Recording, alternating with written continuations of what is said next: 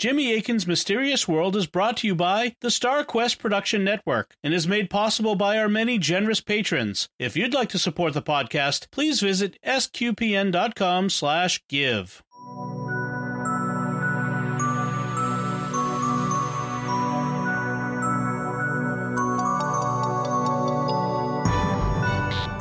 In the wake of recent news stories about UFOs and UAPs, several podcasts and channels that I follow were dipping their toes into the debate over aliens, whether they exist, whether we've been visited by them, and so on. I'm basically agnostic about the subject, so I was interested. The first long-form podcast that I heard on the subject was on Jimmy Akin's Mysterious World, which had posted a conversation between Jimmy, Cameron Bertuzzi, and Tyler McNabb, which had originally happened over on Capturing Christianity. And it was a great conversation. Jimmy Akin, who's our guest today, was extremely knowledgeable. In his contributions, he was cautious, thorough, he anticipated a lot of objections and steel-manned them, and it was overall a really great conversation.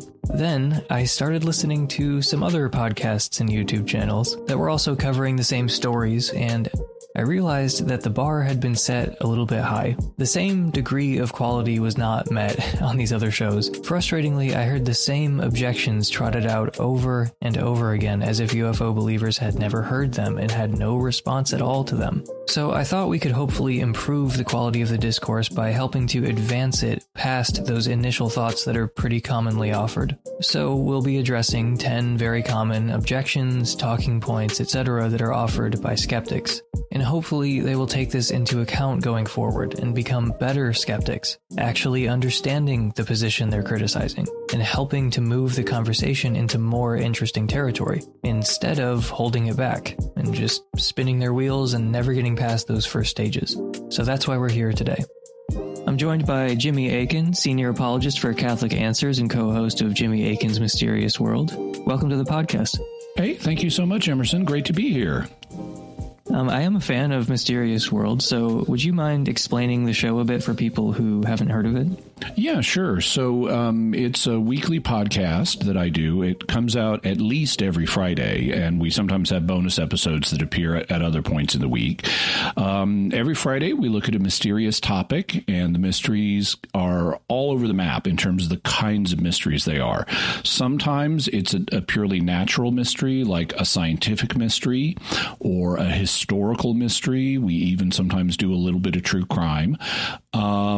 It could be a paranormal mystery, including, cryptids or UFOs. It could involve psychic functioning. It could involve a religious mystery. As long as it's mysterious, I'm happy to look at it. And what we do is we present the background on the mystery, and then we try to analyze it. One of the things a lot of mystery-oriented shows do is they don't really try to solve the mysteries. Instead, what they do is they just want to generate wonder and imagine, what if this were true, and things like that. And that's not my approach. What we try to do is solve them to the extent they can be solved. Sometimes we're able to eliminate some possibilities. What we do is after we present the background to the mystery, we make a list of possibilities of what could explain this. And we start with natural, non-exotic explanations. And then we go through the list and see what can we eliminate, what is not a good explanation for it. Or even if a given explanation will explain some of the cases we're talking about, it may not be a good explanation for all of them. And so we proceed through the list. We use the twin perspectives of faith and reason. Typically, we start with the reason perspective, and we say, what would reason tell us about this? And we try to solve it as much as we can. Sometimes we get down to there's really only one solution to this. Sometimes there are a few that are left on the table. And then we'll say, okay, so what would the Christian faith have to say about this? And specifically, since I'm a Catholic, what would the Catholic understanding of the Christian faith have to say about it? And so we include that, but we're not looking at things simply from a doctrinal point of view. We keep the faith and reason segments separate. At least typically. If it's a religious mystery, it's a little harder to do that. But we try to keep our disciplines separate and look at it from both perspectives. in a pretty rigorous way. One of the things that we do is just because, well, for example, sometimes as I'm researching and writing about a subject, arguments will occur to me, and sometimes they are arguments that I haven't seen in the literature. So these are arguments that I could actually claim credit for, but I don't spare them. And I've had people write in and say, "This is what I love so much about this show. Here's my argument. Now here's 5 reasons why I'm wrong." And so I try to be scrupulously fair and open-minded, but also use critical thinking in approaching the mysteries we do. Yeah, well, if you haven't checked out the show already, then you definitely should. So let's go into these 10 objections. Sure. The first one has been popular for the last 6 or 7 years or so. This is called the President Trump objection. If the government knew of alien visitations, Trump would have learned about it. If Trump knew about it, he wouldn't have been able to keep his mouth shut about it. But Trump never said anything about UFOs or aliens. Therefore, the government doesn't have knowledge of alien visitations. Okay, so I appreciate the humor of this objection, and there are a few things that I would say about it. The first one is it's actually not true that he said nothing about UFOs or UAPs, as they're often called these days. He was asked about it after the 2017 New York Times article came out, talking about the Defense Department's ATIP program that had been set up to investigate such claims. He was asked in interviews about it, and he was not particularly supportive of the claims, of the interpretation, I should say, of the claims that were being visited by extraterrestrials. He said he didn't really think a lot about it.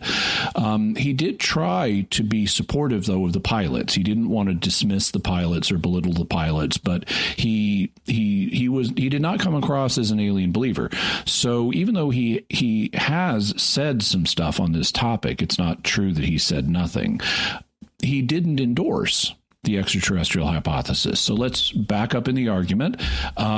Is it true that if the government knew about him, knew that we were being visited by extraterrestrials, that Trump would have known about it? No, that's a false premise. For 2 reasons. One, there have been government programs on this, like ATIP, but the government is a bureaucracy, in case you haven't noticed. And one of the things about bureaucracies, especially the classified parts of them, tend not to talk to each other. They tend not to be very communicative.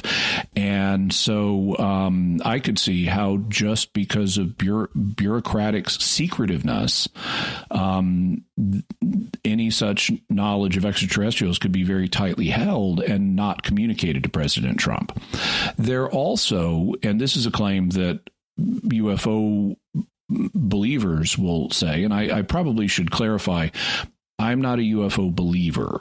I think it is probable that I think it's very probable that life exists elsewhere in the universe, and I think it's probable that intelligent life exists elsewhere. I'm open to the idea that we may be visited by extraterrestrials, but I have yet to find a case that I think proves that. So I'm open on the UAP UFO phenomena, but in terms of could these be extraterrestrials, but I'm not convinced of that. However, people who are convinced of that have an explanation which I think is quite plausible, precisely because presidents come and go, and not all presidents are to everyone's liking. And some presidents can even be unstable.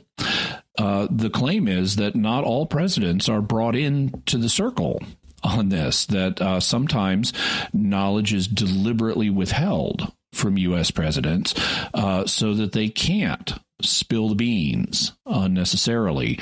And I could easily imagine, and we do know that people in the government sometimes withhold information from the president so that, for example, he can have plausible deniability. Well, this would just be another application of that. And I can easily imagine people in the background, in the classified world, saying, okay, we got this Donald Trump guy. he's a little flamboyant. You know, he's a reality TV show star. Do we want to let this guy know about the aliens, or is he going to say something that's going to make our lives a whole lot worse? Well, maybe we want to just keep this close to the vest and not tell Donald Trump about it. Yeah, I mean, one phrase that I hear mentioned when this objection is brought up is temporary employees, which is how some, view elected officials. And just, on elected officials being, considered temporary employees, I don't want to say that there are permanent employees, but there are less impermanent figures who are career employees. Yeah. Much less impermanent figures. And there are, shady characters, but they don't have to be, like they're not all like Alan Dulles or, J. Edgar Hoover, who served under, who served in different intelligence agencies under, many different administrations. And both were involved in activities that the executive branch didn't know about. There are also not so shady people who are, less impermanent career figures. There's a great British sitcom, if you ever want to check it out, called Yes Minister. And eventually it becomes Yes Prime Minister, but it's about a gentleman who is a minister of parliament. Initially, he later becomes prime minister, but he's a minister of parliament, and he is supported by his aides, who are all career employees. And there's a very clear distinction between that illustrates exactly what you're talking about. But on the show, the comedy comes from the fact that the minister is trying to bring about change and do things and implement new policies. And the bureaucrats, who are the career employees that surround him, are systematically thwarting what he wants to do and reining him in and trying, well, minister, we certainly could do that, but this would be the consequence. And it's all about the difference between the permanent career employees and their interests versus the minister who's trying to represent his own views and what he perceives as the people's best interests. It kind of goes along with Jerry Pournelle's iron law of bureaucracy, which is that any bureaucracy will eventually come to serve the interests of the bureaucrats and not the people who it's meant to serve. And so in a government context, you would think, oh, they're the government officials. They're our representatives. They're there to serve our interests. Yeah, but they're also sitting on top of a bureaucracy that's going to serve its own interests. Yeah, well, that sounds like a great show.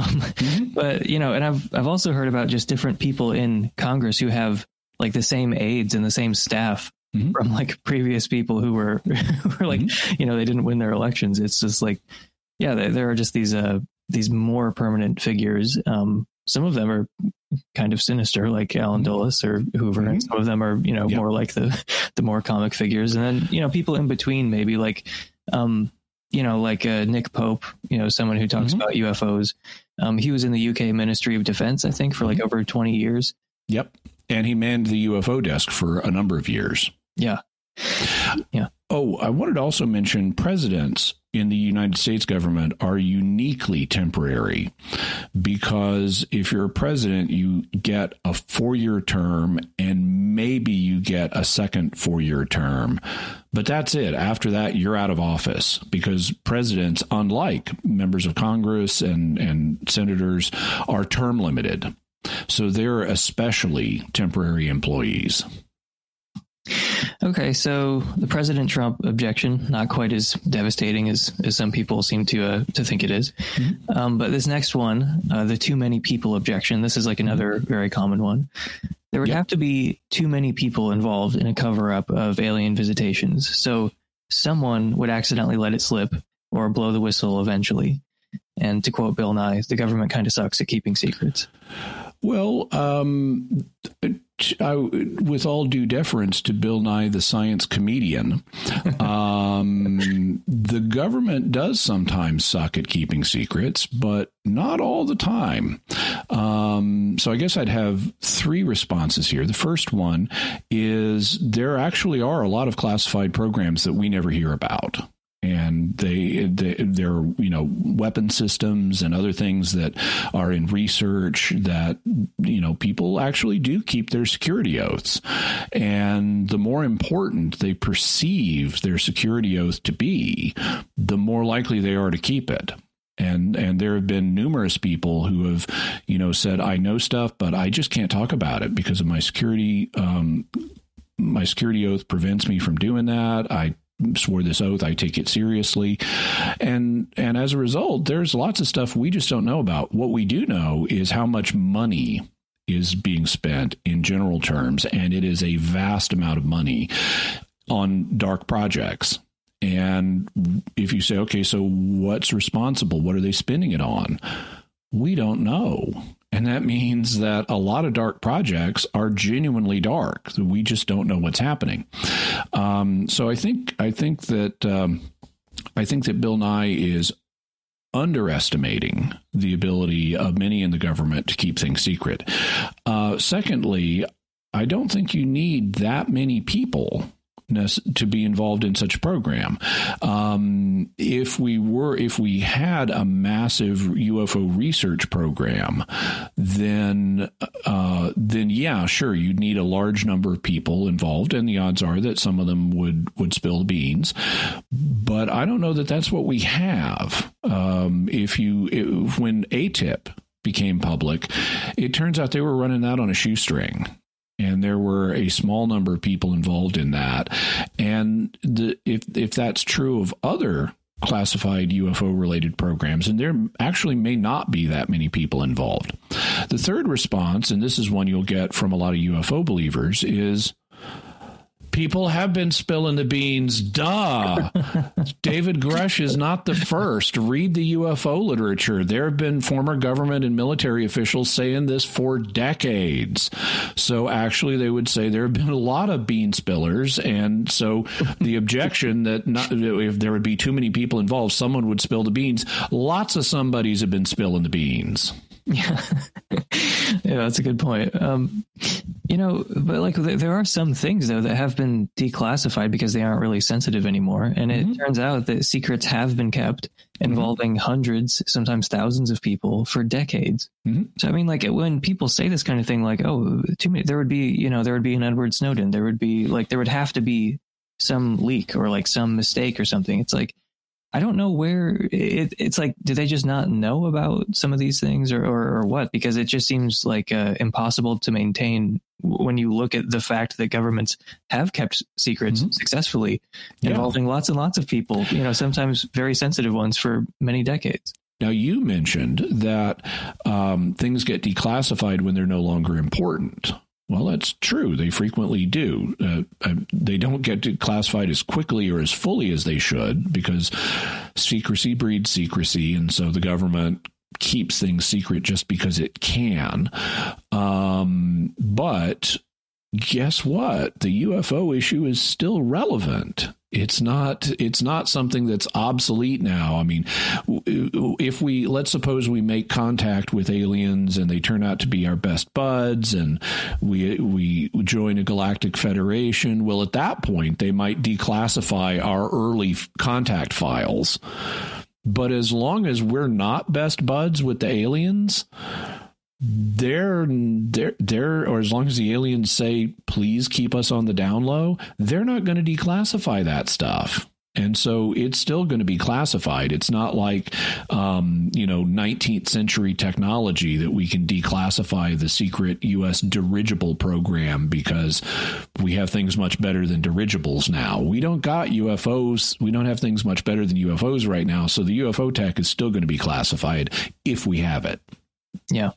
And, there would still be some resistance to declassifying things if there was anything in those files that made the government look bad. Like, especially in a time when people are like more cynical and more distrustful, like they keep delaying, the release of certain documents pertaining to JFK, and they keep citing national security, and people laugh at it every time because how could it possibly involve national security at this point? And it seems like everyone who I've heard talk about this, even if they're not like a JFK conspiracy theorist, they're still just like, well, they probably just don't want to declassify it because the CIA was up to all kinds of things that they wouldn't want people to know about because it makes them look horrible. Mm-hmm. Even if it wasn't like, oh yeah, it turns out they killed JFK, even if it has nothing to do with that, they probably still don't want it declassified because it might make them look bad. Yeah, it took a long time, for example, to get confirmation of some of Lee Harvey Oswald's ties with the FBI because they learned really quickly, oh wait, this guy is on our books at the FBI. He had, like, among other things, one of the things that is known about his connection is he had sent an angry letter to the FBI. This is one of the few things that did survive. He had sent an angry letter to the FBI saying, "Stop harassing my wife, Marina."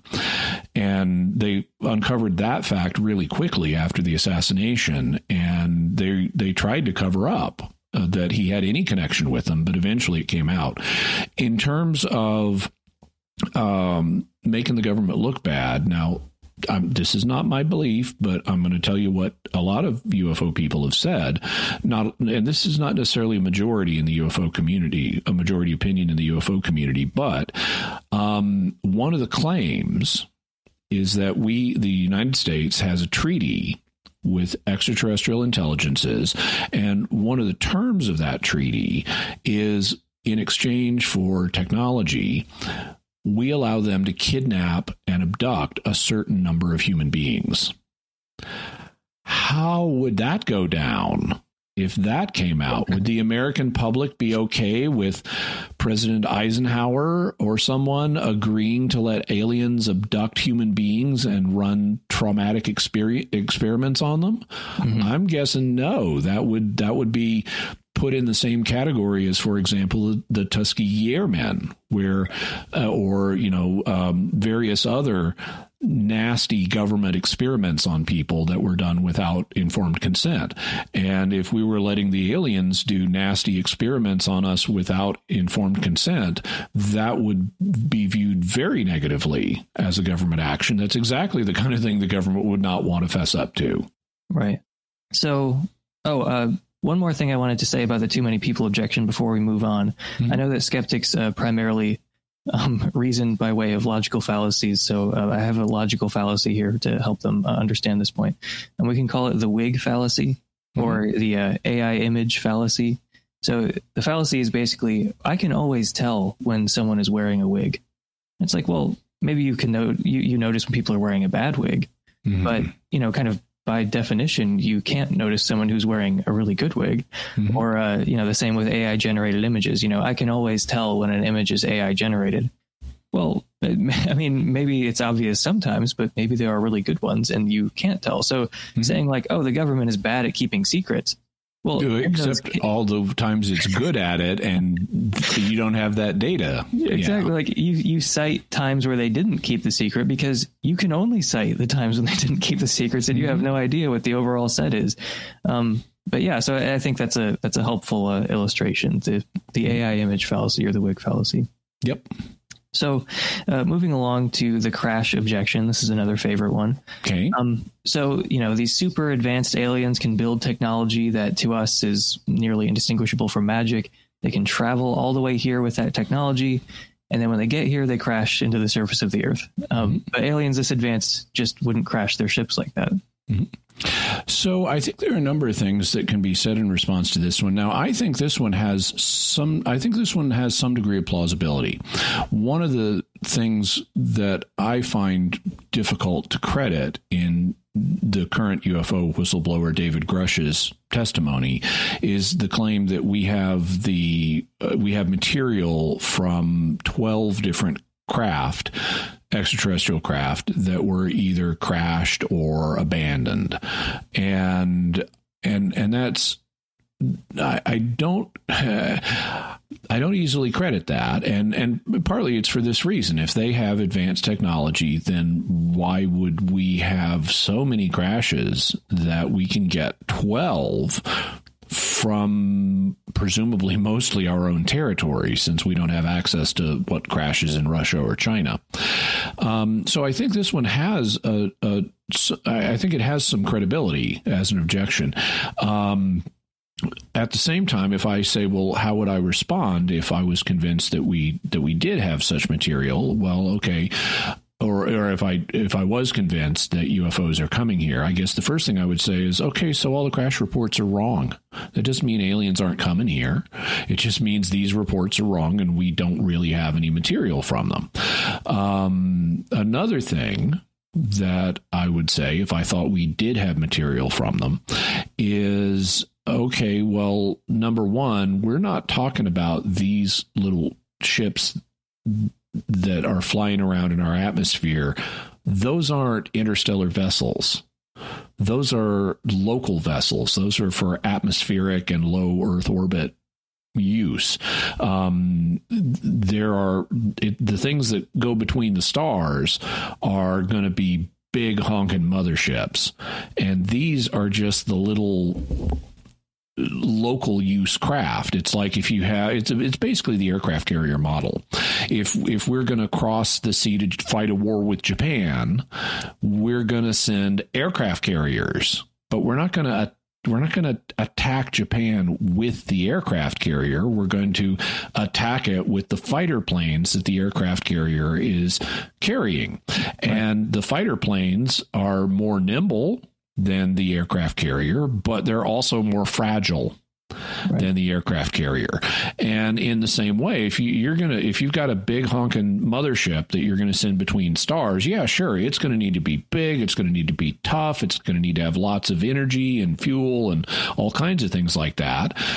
But that's not what you're going to fly around in to do your research on Earth. I mean, even Jacques Cousteau, when he would send the Calypso somewhere, they would send a diving bell down or something. And so as a result, you're going to have these little bitty local use craft that aren't designed to cross interstellar distances, and they're going to be fragile. And so compared to the mothership, at least. And so that's one factor that needs to be taken into consideration here.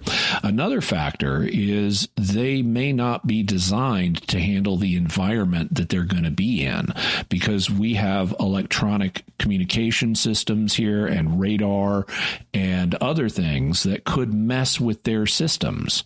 You know, it's like if you've ever been on an aircraft, they used to do this anyway. I don't know if they still do. They probably do in some circumstances, but you've got an unshielded Walkman to entertain yourself, and they'll come back and tell you, I'm sorry, your Walkman is interfering with our navigational system up in the cockpit. Turn it off. And I've had that happen to me back in the early 2000s. And now we may have devices that are better shielded now that won't interfere with the aircraft's navigation equipment, but we primitive humans may be using the bad unshielded devices that mess with alien control systems. And that could be why the local fragile craft have crashed, because our systems are messing with them. Another possibility is their psychology is different than ours. We care as humans enormously about passenger safety. We're constantly doing, what can we do to improve passenger safety? And our aircraft today are vastly safer than they were even back in the 1970s. So maybe aliens just aren't like that. Maybe aliens don't care about passenger safety, and so they don't design for safety. And maybe what the local UFOs are carrying aren't even passengers. Maybe they're robots. Maybe these things are drones. And maybe a UFO is just a drone and it doesn't have anybody on it. And consequently, it's not designed for safety because it's not carrying anybody.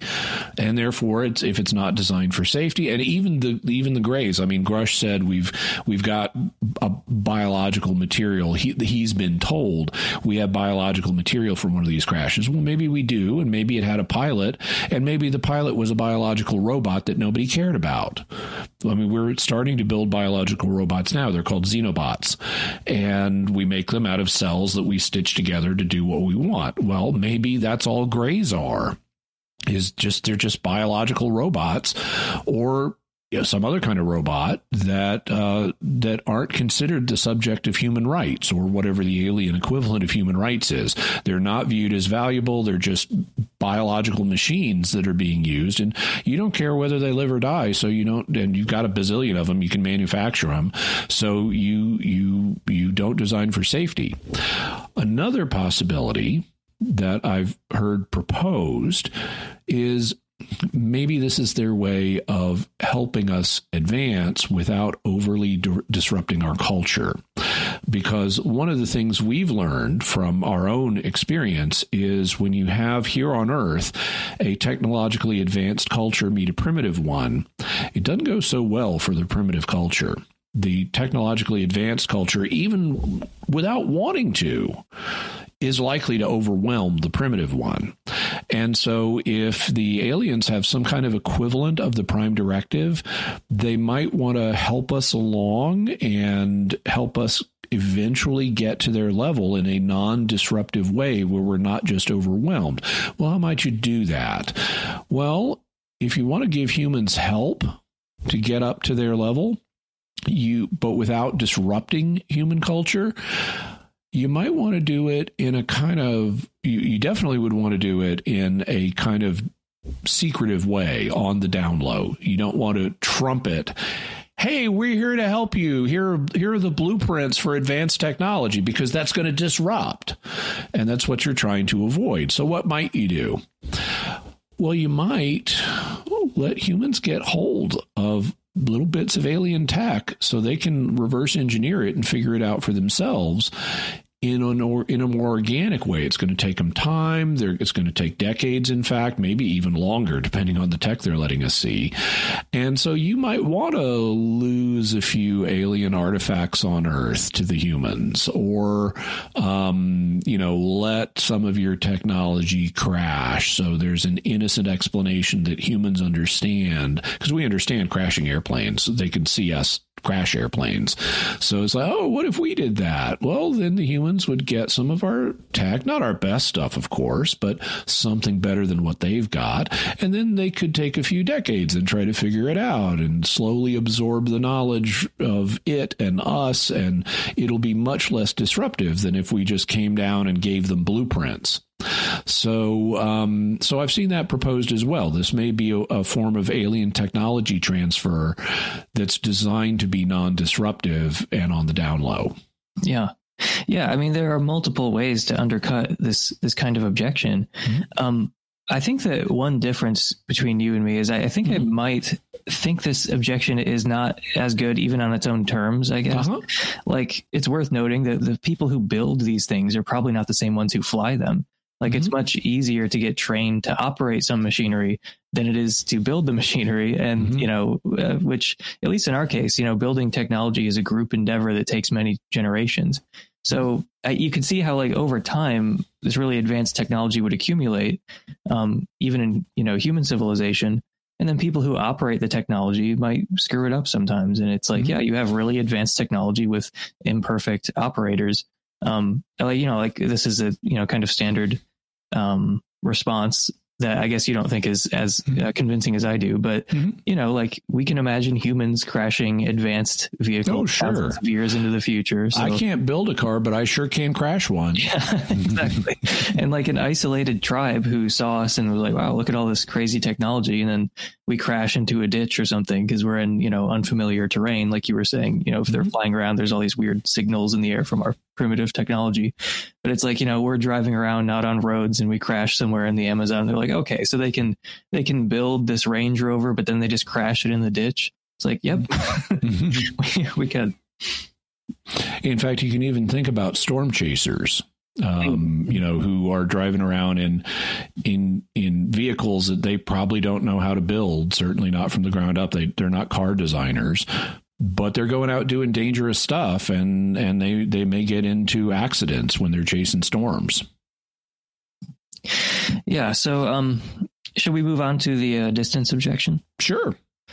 So, alien visitations would require traversing vast regions of space faster than the speed of light, since traveling the necessary distances without faster than light travel would require a prohibitively long time. But faster than light travel is impossible. So therefore, we're not being visited by aliens. So I was just writing a script. For Mysterious World, it's fully scripted as a show, and I was just writing a script that I think is the longest script I've ever written for an episode and I believe this is going to come out in October, but it's responding to a claim you sometimes hear in the Christian community that aliens and UFOs, it's all just demons. I hear various people. Now, this is not the majority of you in the Christian community, but some people will say this, and you'll see them online in comment boxes saying, "Oh, aliens are just demons." Well, okay.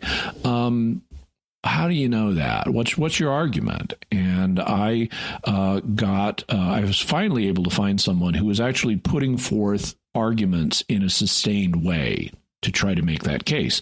He is a book called Lights in the Sky and Little Green Men by Hugh Ross, who is an evangelical astronomer, and Ken Samples, who's an evangelical apologist. And they have this book where they argue this in a sustained way. And so in my episode, I use that as like, great, I finally found a source of arguments I can interact with. And so I go through it and interact with their arguments. I conclude that their arguments, despite the fact these guys are on the side of the angels, I conclude their arguments are quite poor. But they make this exact argument. They say extraterrestrials cannot be visiting us because faster than light travel is impossible and slower than light travel is impractical. Okay.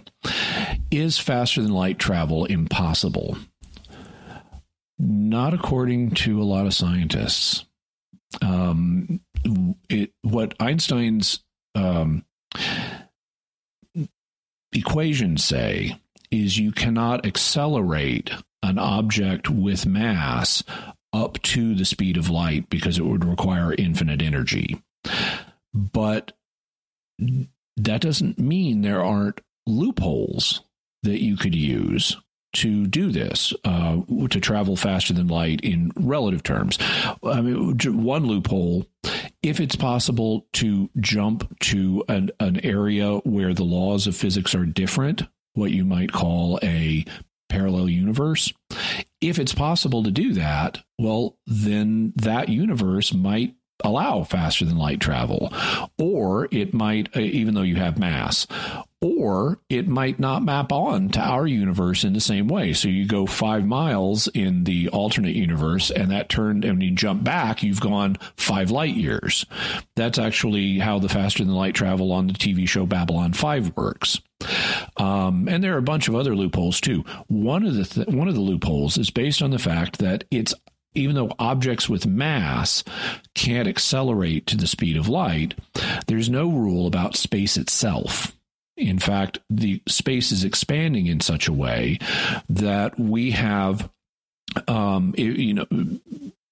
because of the Lemaître-Hubble constant, where space expands at a certain rate per kiloparsec of space, the universe is big enough that there actually are parts of it that are accelerating. They're moving away from us now faster than the speed of light.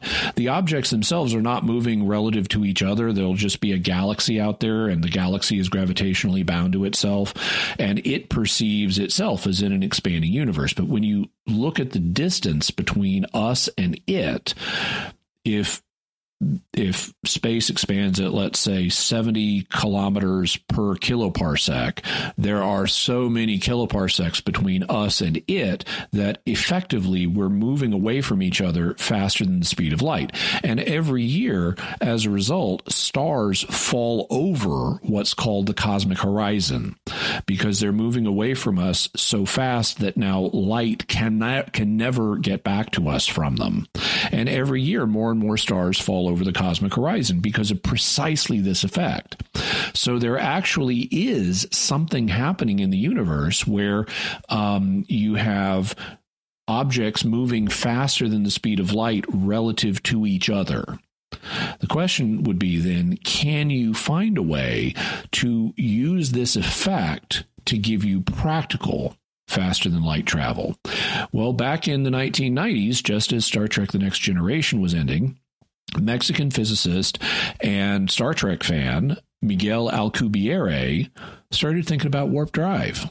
It's like, how could warp drive, it involves warping space.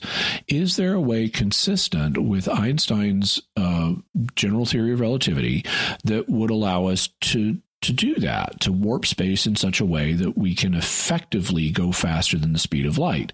And he concluded, yes. And he designed what's now known as the Alcubierre warp drive. What it does is it shrinks space, because space is malleable.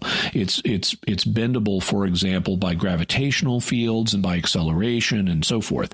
That's all general relativity.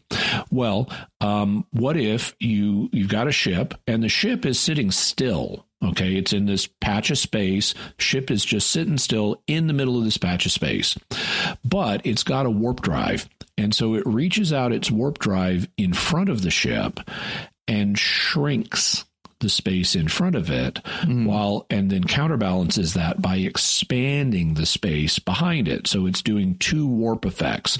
It's shrinking in front and expanding behind.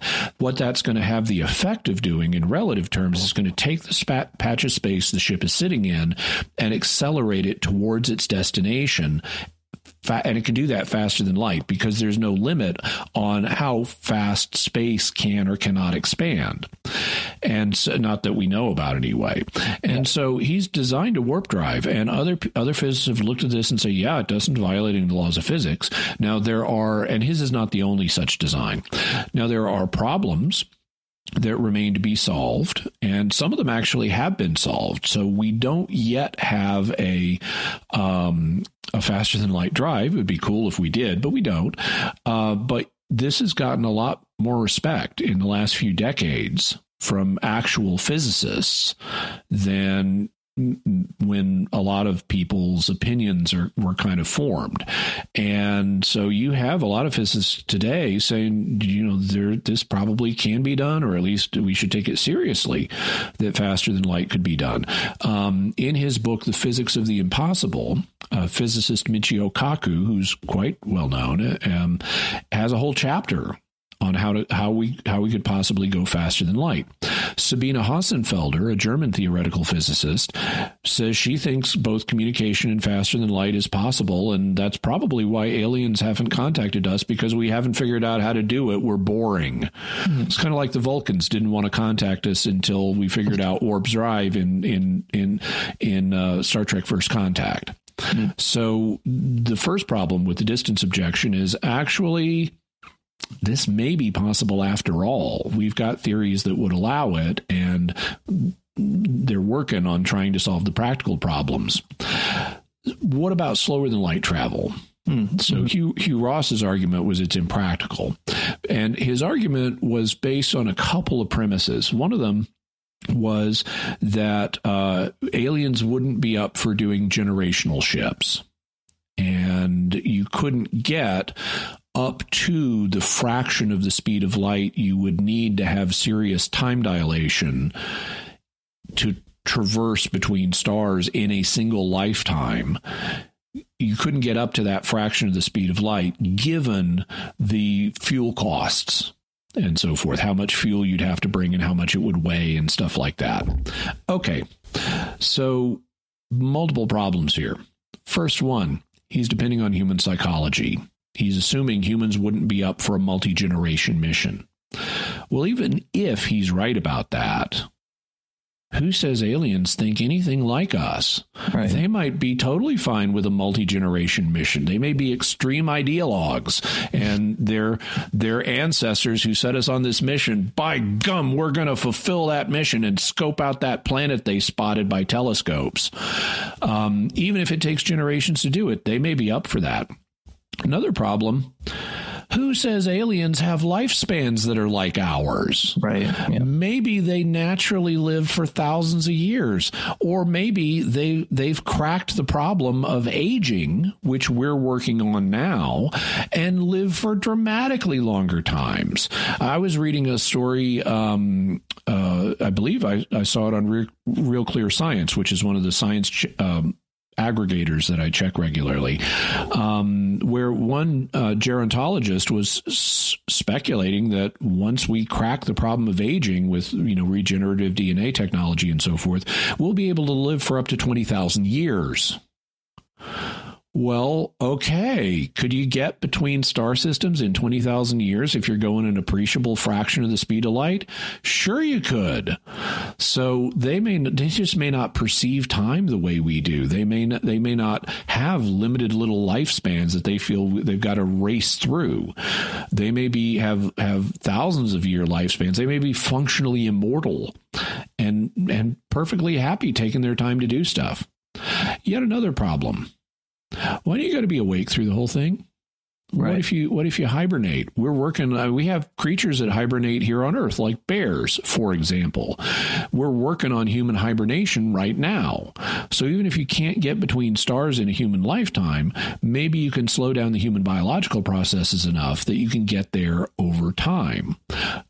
And maybe you could find a way to make cryonics work, or maybe you could do things that transhumanists are talking about, like uploading your memories and your personality to a cloud, and then once you get to your location, you just store the person's memories and personality on a computer drive, and then when it gets to the location, you download it into a new robotic body or new biological body that you've made for it. Or maybe you just send robots or biological robots to do what you want. And maybe if they're biological, maybe you grow them when the ship gets there. So there are all kinds of ways that you could get between star systems with slower than light and not be constrained by human biological lifespans or human psychology. So I don't think the distance objection works from either the Christian-oriented aliens or demons perspective, or from the skeptical aliens can't get here perspective. Right.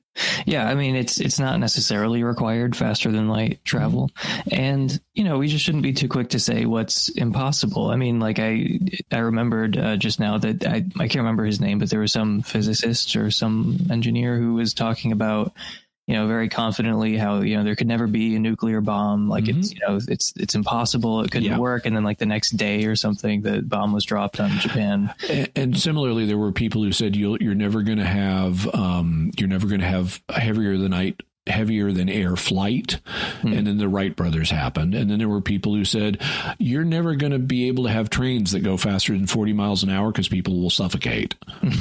And okay, we got trains that go a lot faster than 40 miles an hour now. And if you think about what we could do, I mean, given our present state of knowledge, we can do a lot, but imagine what we could do in 10,000 or 100,000 or a million years of further development. We can't really confidently say very many things are absolutely impossible. Yeah. Yeah.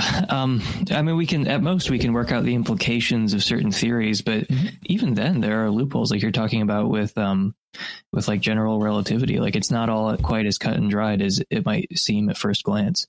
But shall we move on to the geography objection? Okay. Why are alien abductions and UFO sightings geographically concentrated in the U.S.? Doesn't that seem to indicate that they're best explained psychologically and culturally? Okay. Why are the number of places from which nuclear weapons have been launched concentrated in the United States and a few other countries? Why don't we find them evenly distributed throughout the world? Well, it's because some people built them. Now, in terms of this objection, actually, there's a danger of overestimating because there are UFO sightings all over the world. We have a lot of them here in the United States, but we have a few unique things in the United States that could explain them. One of them, other than them just being a delusion, one of them is we've got a lot better communications technology here than in other places. If you go to Outer Mongolia, okay, these days maybe you could put it on Facebook, but historically that has not been the case. And whereas here in the developed world, we have better communication reporting abilities. So this could be a reporting issue. But then there are other things.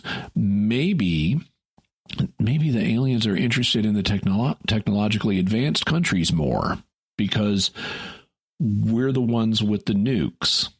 And so there has been indications in the UFO reporting literature that UAPs are interested in our nuclear plants and in our nuclear weapons facilities. And nukes, even though they're kind of primitive from one point of view, they're very powerful. And I could easily see, say, if I'm an alien saying, hey, there are these new kids on the block a few light years from here, and we've just seen nuclear explosions in their atmosphere. Do we want to wait until they get here before we start scoping this out? I can imagine, because once you've got nukes, you can do a lot of damage to somebody.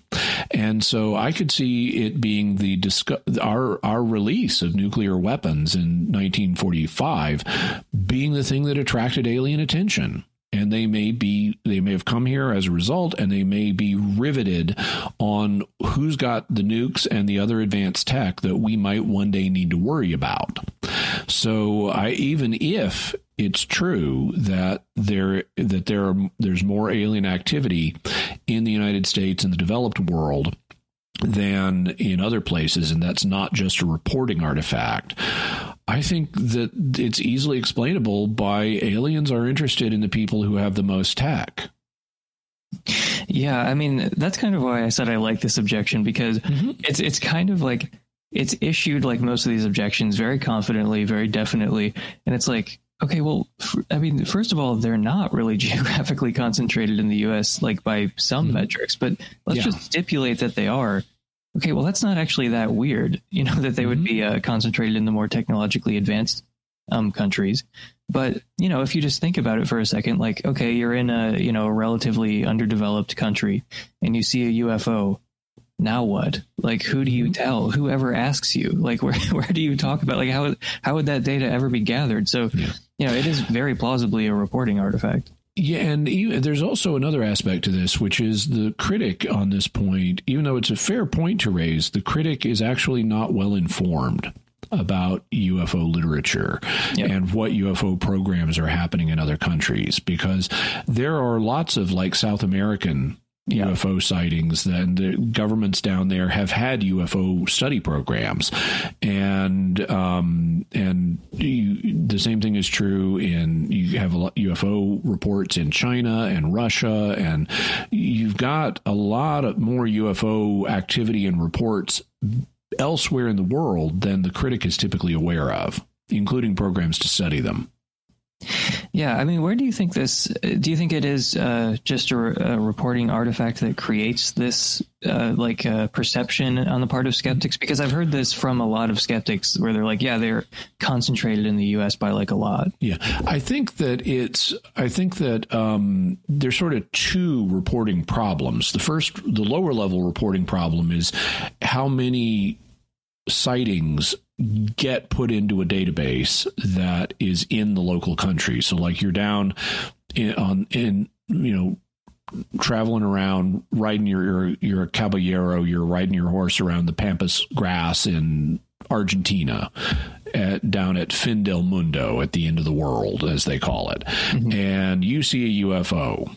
Do you get it reported? You're just a rural cowboy. Do you report it to an Argentinian database? Well, that's our first reporting issue. And locals in various places may not know how to report it and may not choose to report it.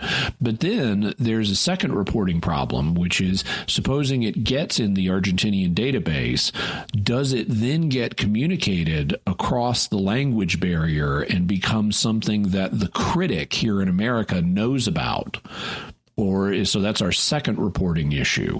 And I think a lot of critics, they tend not to look at the data, actually. They tend to be frank, they tend to pontificate and not really examine the literature to see what's happening.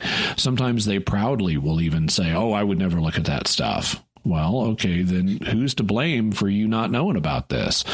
There's also another phenomenon, because I mentioned the language barrier. There's a joke in linguistics, Emerson, what do you call a person who speaks 3 languages? Multilingual? Trilingual, specifically. What do you call a person who speaks 2 languages? Bilingual? Bilingual, yes. And what do you call a person who speaks 1 language? Yes, that's right. An American. And so a lot of Americans, is because we've got this big self-sufficient country, we're not really that aware of the rest of the world.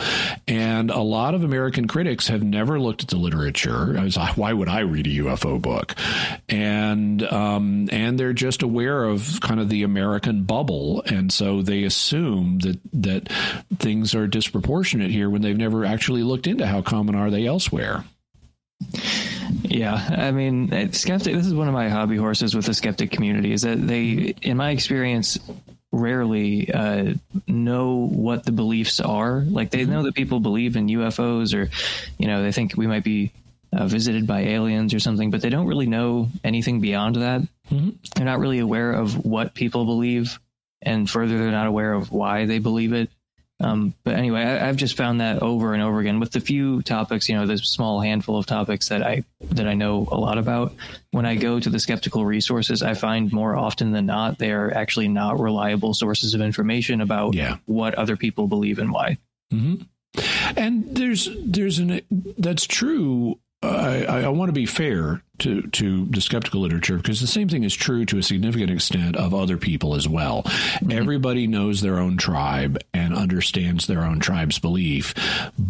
And that's usually why you want to go to primary sources to find out what people believe rather than listening to secondary sources. Because if someone's talking about those other people over there and this is what they believe, the reliability level tends to drop off. Yeah. And so just with, say, the Christian atheist, tribes, atheists know what atheists believe, Christians know what Christians believe, but a lot of atheists don't really know what a lot of Christians believe. They tend to have caricatures, and a lot of Christians don't really know what atheists believe. They tend to have a lot of caricatures.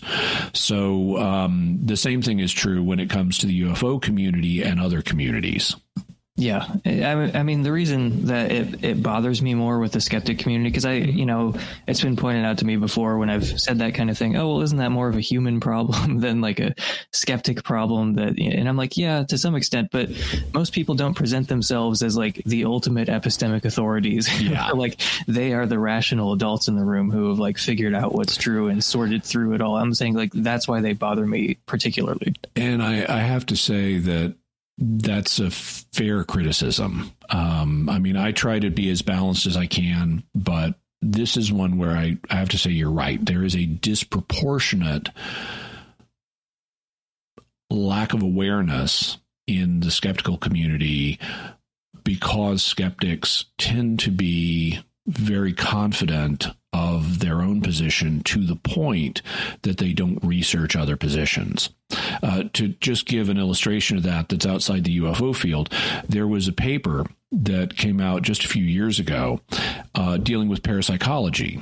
And in the paper, the skeptics who wrote the paper, and there are open-minded skeptics that deal with parapsychology. These two authors were not, and they said, "Well, this is just all impossible. Parapsychological phenomena like psychic functioning, it's just impossible, and therefore we didn't even bother reading any parapsychological literature to see what the evidence is because the evidence can't be right."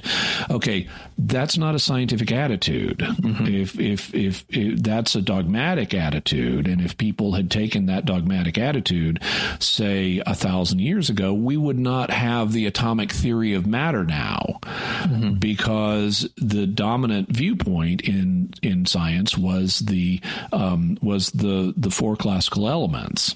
And atomism was viewed as this fringe, crazy idea. That's not how matter works.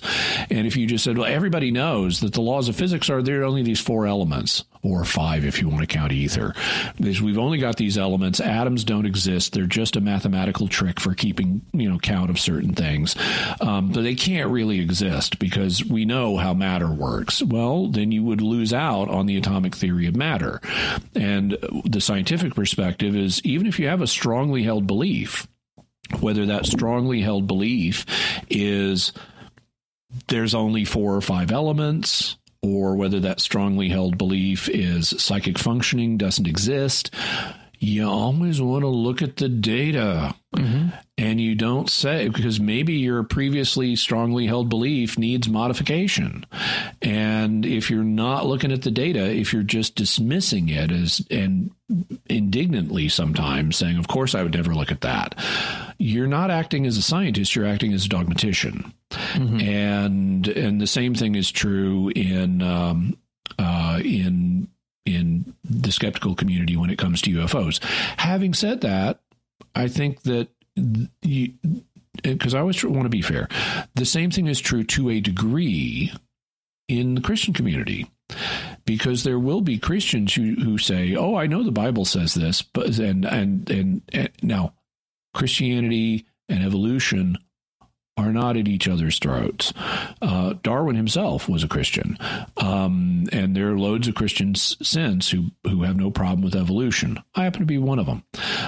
But there are Christians who think that they're incompatible, and those Christians also can be so confident of their beliefs that they're not willing to look at evidence. It's like, why should I look at genetic evidence for evolution?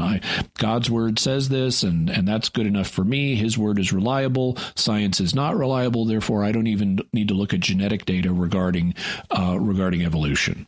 So you do have parallels, but I would agree with you that there is a tendency in many circles in the skeptical community to be overconfident of their views and not properly research them. Yeah. I mean, I guess one major area where I differ with them is that I think a lot of these things, like the topics you deal with on your podcast, that these things warrant investigation. Like we don't know ahead of time what the answer is or like how the world is going to turn out.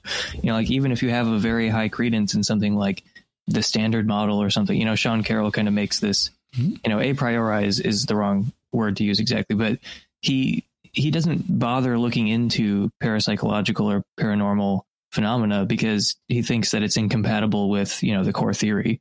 And he's like, so I already know that it's wrong ahead of time. And some people have pointed out that his argument is actually, even if you accept that the core theory is like a pretty good description of the everyday world, the argument still doesn't really work. But, I just hate that kind of attitude that says, well, I've got a high credence in the core theory, or I have a perfect interpretation of the Bible or something. So I don't need to even investigate these things because I know ahead of time what the answer is going to be. I don't share that attitude. Yeah, and even if you did know in advance what the answer is going to be, and even if you're right about that, you could learn something in the process. Moving along here to a very closely related objection. Geographic concentration. Why are alien abductions and UFO sightings temporally concentrated in the present day? Doesn't that seem to indicate that they are best explained psychologically or culturally? Okay. I think there are several responses that a UFO believer could make here. The first one is, who says they are? They've been going on for thousands of years. Aliens even had a hand in designing us. We're partially artificial creatures due to guided evolution, with aliens messing with our gene line tens of thousands of years ago.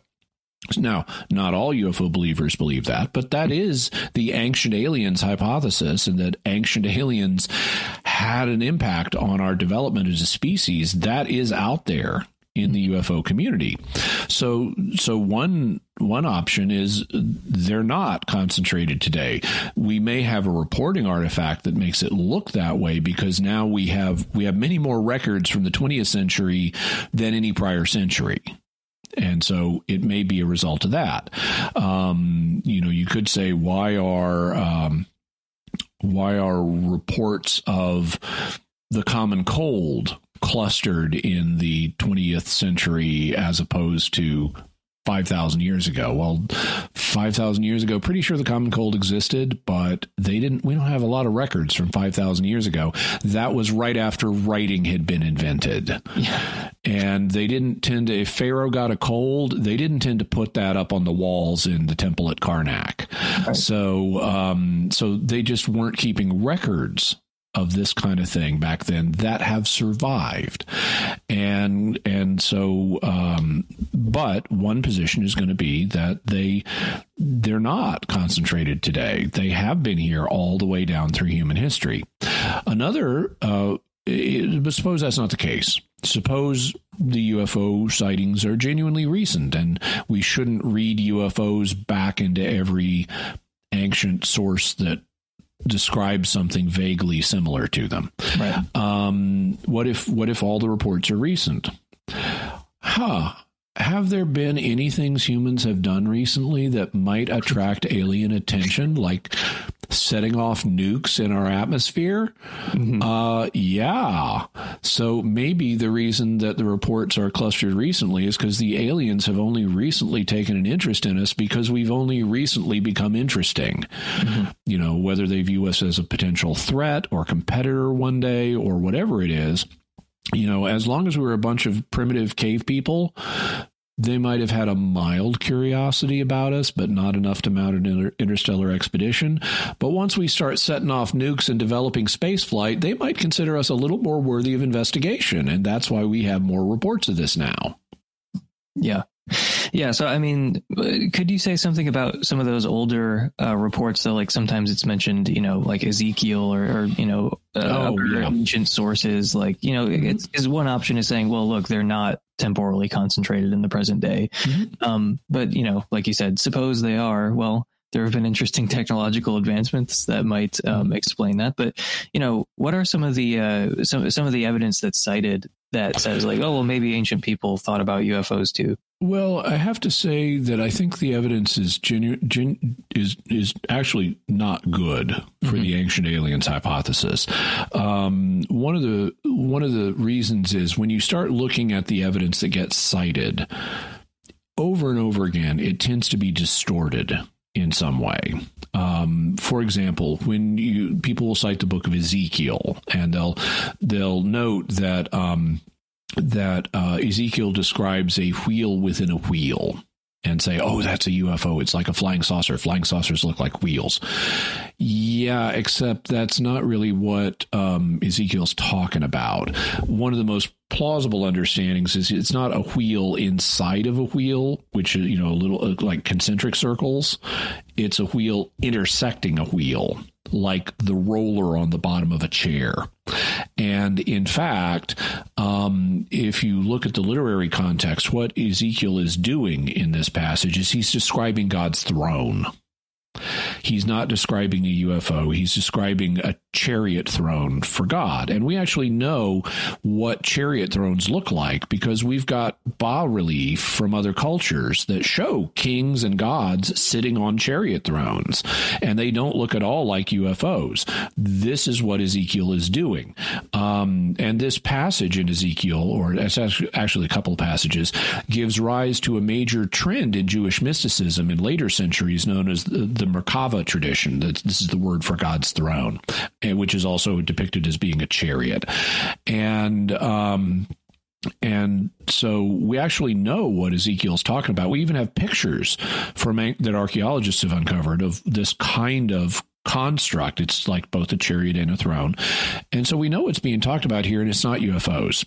So this is someone coming across the text who has a background in UFOs, but not a background in biblical literature or ancient Near Eastern archaeology, misunderstanding the text. Same thing happens with other people. You have, for example, there was a guy named Zecharia Sitchin who in the 1970s started proposing that there's what he called the 12th planet. He just means a planet beyond Pluto. And yes, Pluto is a planet because it's big enough to be round and it's not big enough to glow. And that means it's a planet.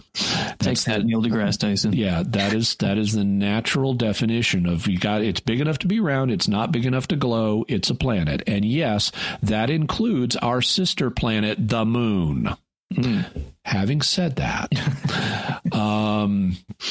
so Zecharia Sitchin billed himself as an expert in ancient Mesopotamian languages, and he claimed to have translated various ancient Sumerian and Babylonian texts that indicate there's this extra planet in our solar system on a highly elliptical orbit that takes like 12,000 years to swoop into the inner solar system.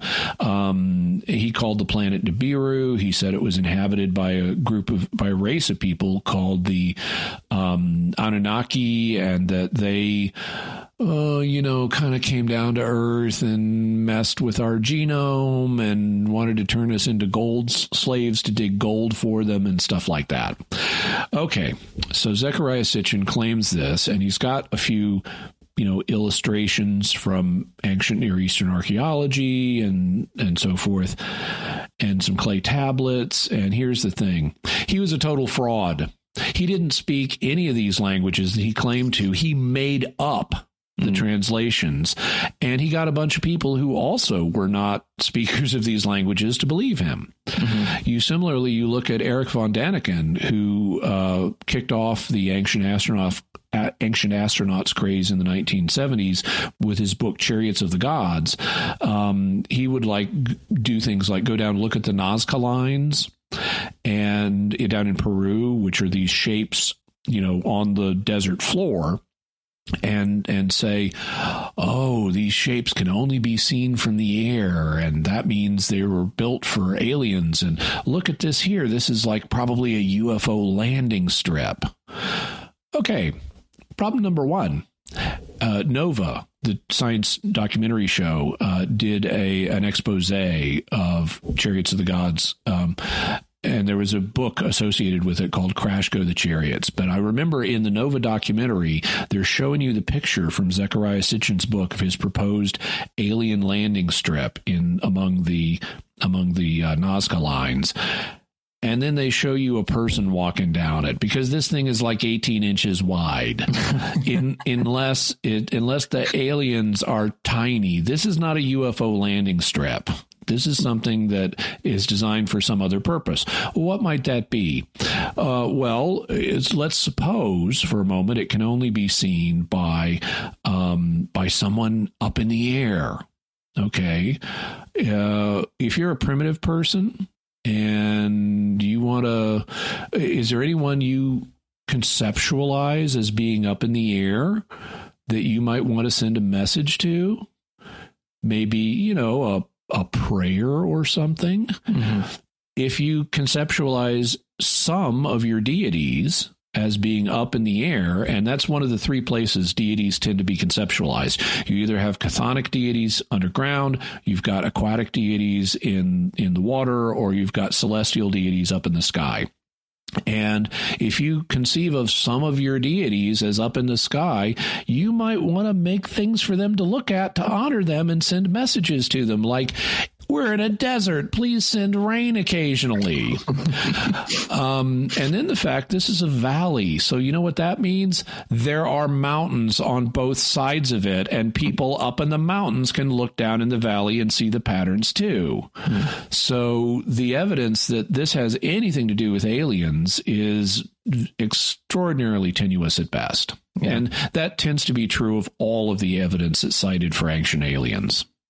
Interesting. So do you agree then that the sightings are kind of temporally concentrated in the present day? I think they are. Now, I wouldn't say they're all necessarily from the 20th century. I would be open to that possibility, but I would want to hold open because I haven't done a ton. I know there have been discussions of the possibility of extraterrestrial life in prior centuries, even prior to the 19th century. Yeah. I would want to go back and review the literature and see if we can find any credible accounts of actually meeting such individuals. But I would tend to agree personally that I think the sighting reports and abduction reports and so forth tend to be recent. Yeah. In fact, I have a pair of episodes coming out. I want to say it's later in August. It might be in September, but I've got a pair of episodes coming out on the 1896, 1897 mystery airships. This was in the latter few months of 1896 and the first half of 1897.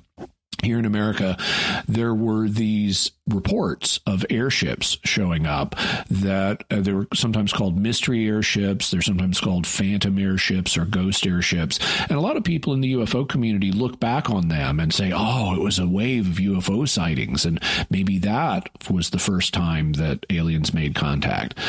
Yeah, well, okay, I look at the evidence and no.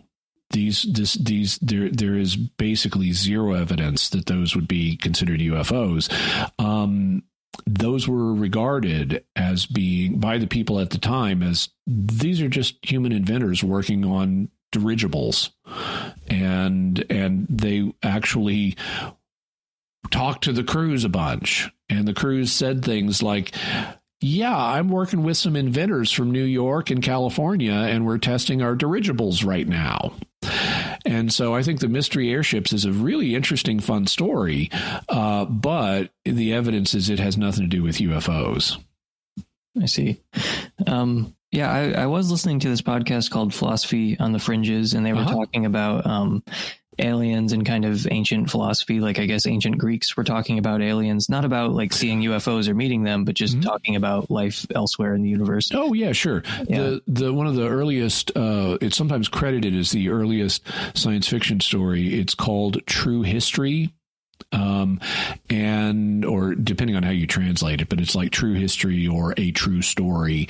And it's great. You got these human sailors here on Earth, and they kind of use a water spout to get up to our sister planet, the moon. And they meet they meet these weird people on the moon, and they're having a war with the sun, and they get involved, and they get on these steeds that can fly through space, and they help out in the war, and I think there are giant spiders up there too, and on one of the planets, and I think they go to Venus. And it's a lot of fun, but it's not reporting this as real. In fact, that's part of the joke, is it's called A True History or A True Story when it's obviously made up. So let's move on to the motivation objection. Okay. This one is more like and I think the people might be able to guess at least something that we're going to say about this one based on previous answers. But the objection goes something like, why would these, advanced aliens come all the way here just to do the things that it's often alleged they do, like abduct people or mutilate cattle or make crop circles? Yeah. So, well, one of the things, there are several things to be said here. The first one is, what are they actually doing? It's understandable that they would want to study us, if we're a potential, either for just anthropological reasons, they might want to study us, and our planet. So just for purely scientific interest, they might want to do that. Or if they perceive us as a potential competitor or threat one day, they would also want to study us. And that could include more than just us. It could include other things like, let's study their crops and let's study their livestock, And it's possible that given that if they don't think like, and of course, let's study them too, biologically. So they might abduct humans, they might dissect cows, and they might mess with fields of crops. They might do all those things. And especially if they don't think like us, if their psychology is different, what they're doing might seem a little weird. So all those are possible. But are they really doing those things? Okay, so human abduction, I'm open to that happening, but I suspect it is really, if it happens at all, I suspect it's extremely exaggerated. And so I did for example, a pair of episodes on the Betty and Barney Hill encounter that kind of kicked off the abduction craze in the popular literature. It's not actually the first reported abduction, but it is the first one that became popular here in America. It occurred back in the 1960s, and to this couple from New Hampshire named Betty and Barney Hill. And then by the 1980s and 90s, you had all these abduction reports. Well, okay. how good is the evidence for the Betty and Barney Hill one? Because these days it's easy to say you've heard abduction stories, and so that's what's influencing what you perceived happened to you. Maybe, for example, you have sleep paralysis, which is a real thing. I've even had a few instances of sleep paralysis myself, where what happens is you wake up, but your body's motor control doesn't immediately turn on. And so you wake up and you feel paralyzed. And feeling paralyzed is not a fun thing. It's like you're trying to move and you can't. And people who are experiencing sleep paralysis frequently perceive a sinister presence. Now, in my case, when I've only had a handful of these, and it's been years since I had one, but when I had a sleep paralysis, I didn't think aliens, but I wondered, are there intruders in my home? Am I perceiving intruders down in the hallway leading to my bedroom? Yeah. And just human intruders. And, but let's say you got someone who's read a lot of alien abduction accounts and they take them seriously, and then they wake up and they've got sleep paralysis. They might think, I can't move my body because the aliens are doing this. And so then they they have this happen to them a few times. They think, I'm a serial abductee, but I can't really remember much about it. I should go get hypnotized. Well, the thing is about hypnosis, it is not a magic memory enhancer. Mm-hmm. It actually promotes confabulation, because what you do is you relax and you're given permission to engage in a fantasy, and then often with leading questions by the hypnotist, and then you're told to regard this fantasy as an actual memory. But when you check out the information that comes out under hypnosis, it is not super accurate. It's anything but that. And this has been shown in a variety of contexts, including legal contexts, which is why hypnotic evidence is not admitted in court cases. Also in the parapsychological community, you may have a lot of books which people have written saying, oh, I got regressed and hypnotized into this past life. Actual parapsychologists don't really use hypnotic evidence in reincarnation research because it doesn't turn up anything that's verifiable. And if it does, it's usually because someone read a book about the time period they're thinking they reincarnated from. So outside of the UFO community, hypnosis is not regarded as being a reliable tool for retrieving hidden memories. But in the UFO community, it is. And so you have your sleep paralysis. You're wondering, were aliens messing with you? You go get hypnotized. The hypnotist asks you questions about, did aliens come to your room? And you visualize aliens come into your room, and you think that's a memory. And so all of this current stuff, all these current alien abduction reports, I think are very easily influenced by the early ones, like the Betty and Barney Hill one. So what happened in Betty and Barney Hill's case? Well, they were driving back from a vacation in Canada. It was late at night. They saw a few strange things that actually do have natural explanations. Then when they get home, Betty starts having dreams about an alien abduction. They also had been watching a science fiction show called The Outer Limits that had an alien in it that looked like the ones they reported. Barney does not remember any of the things that are coming to Betty in her dreams. Well, okay. Then they both go and they both get hypnotized, and lo and behold, they have this elaborate story about this alien abduction. And the hypnotist's conclusion was, well, they're sincere, but Barney's getting all this from Betty, and Betty's getting it from her dreams. And dreams also are not really that great as a memory booster of things that really happened. You probably don't want to rely on things that you had happen to you in dreams as something that happened in the real world. So I'm quite open to the hypothesis that the entire alien abduction phenomenon may not be real. It may all just be misunderstandings and hoaxes and confabulation and things like that. What about crop circles? Well, we know a bunch of them were hoaxed because you can even go on YouTube and watch crop circle hoax demonstrations. And really the crop circle phenomenon is kind of an outgrowth of something that is better sourced in UFO literature. Back in the 60s and 70s, there would be occasional they're called trace cases, but J. Allen Hynek would classify them as close encounters of the second kind, which is where you see a UFO, you see it close enough that you can see some detail. He typically estimated this as like 500 feet or less, and it interacts with its environment in some way. So there were some UFO reports where they would, like, after the UFO took off, they would find grass that had been swirled or something like that, or squashed in a circular pattern. Okay, so that's interesting, and give consideration to that. Maybe those are real. But then in the 80s, these things started to become increasingly elaborate. And that's really what crop circles are. They didn't even call the early trace cases. They didn't call those crop circles. Those were sometimes called saucer nests. They were called trace cases, but they weren't these elaborate things we see today. So if you're talking about the elaborate things we see today, I think there's a good argument they're all hoaxes. What about cattle mutilation? Okay.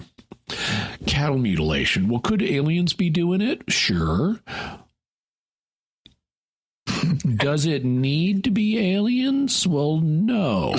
Yeah. Are there possible natural explanations that aren't exotic at all, like predation and disease and things like that? Well, maybe. Okay, maybe that's doing it. Cult activity has also been proposed. So has government testing.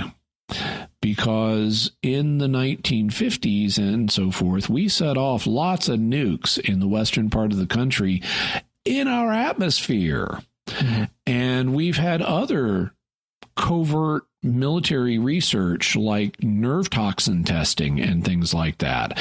And there have even been cases where we've done covert things on humans as part of our experimenting, like the Tuskegee Airmen.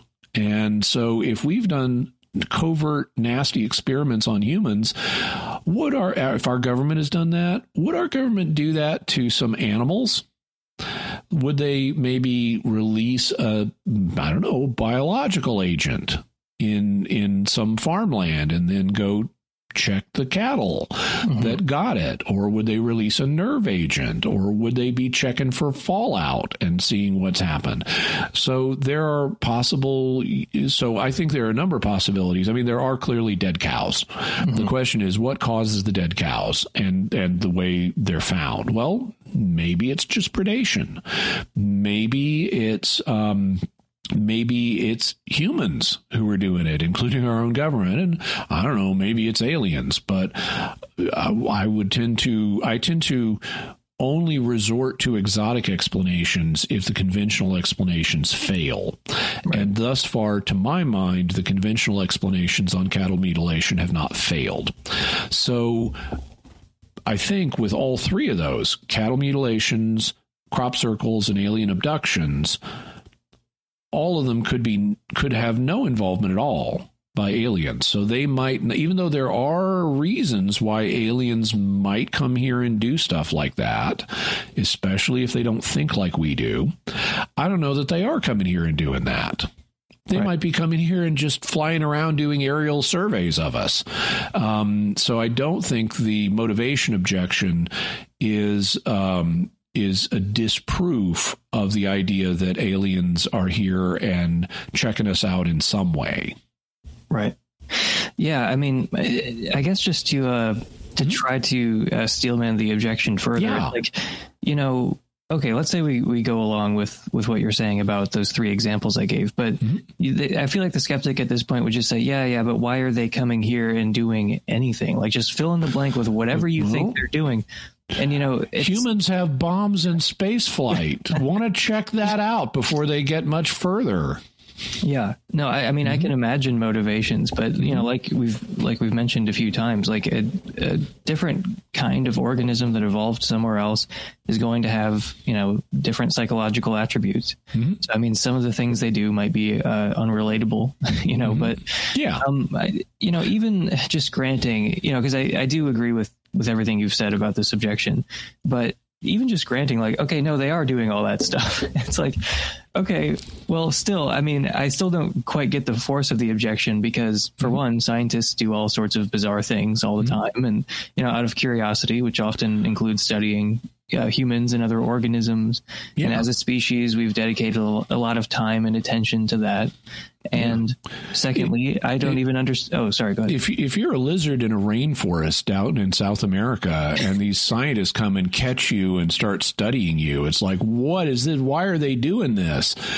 Well, because we have this science got to study everything ideology. Maybe the aliens have some ideology that's like that and says they got to go study everything. And, if it's alive, we got to go study it. That's our ideology. Or maybe they want to convert us. They're just waiting till we learn enough about them to give us their religious ideology or their economic ideology or whatever it is. Yeah. You're just a wolf being tagged and you're just like, what are you doing? It's like, I mean, the thing is like scientists, like they engage in all kinds of activities that you wouldn't understand without knowledge of that specific subject. It's like walking into the middle of a conversation or something. So like, for example, something that came to mind when I was reflecting on this, I remembered Sarah Palin kind of getting a lot of people mad at her because she said something about like, oh, there's all this government waste, all this like, senseless spending. And one example she gave, she was like, there are millions of dollars being allocated to studying fruit flies.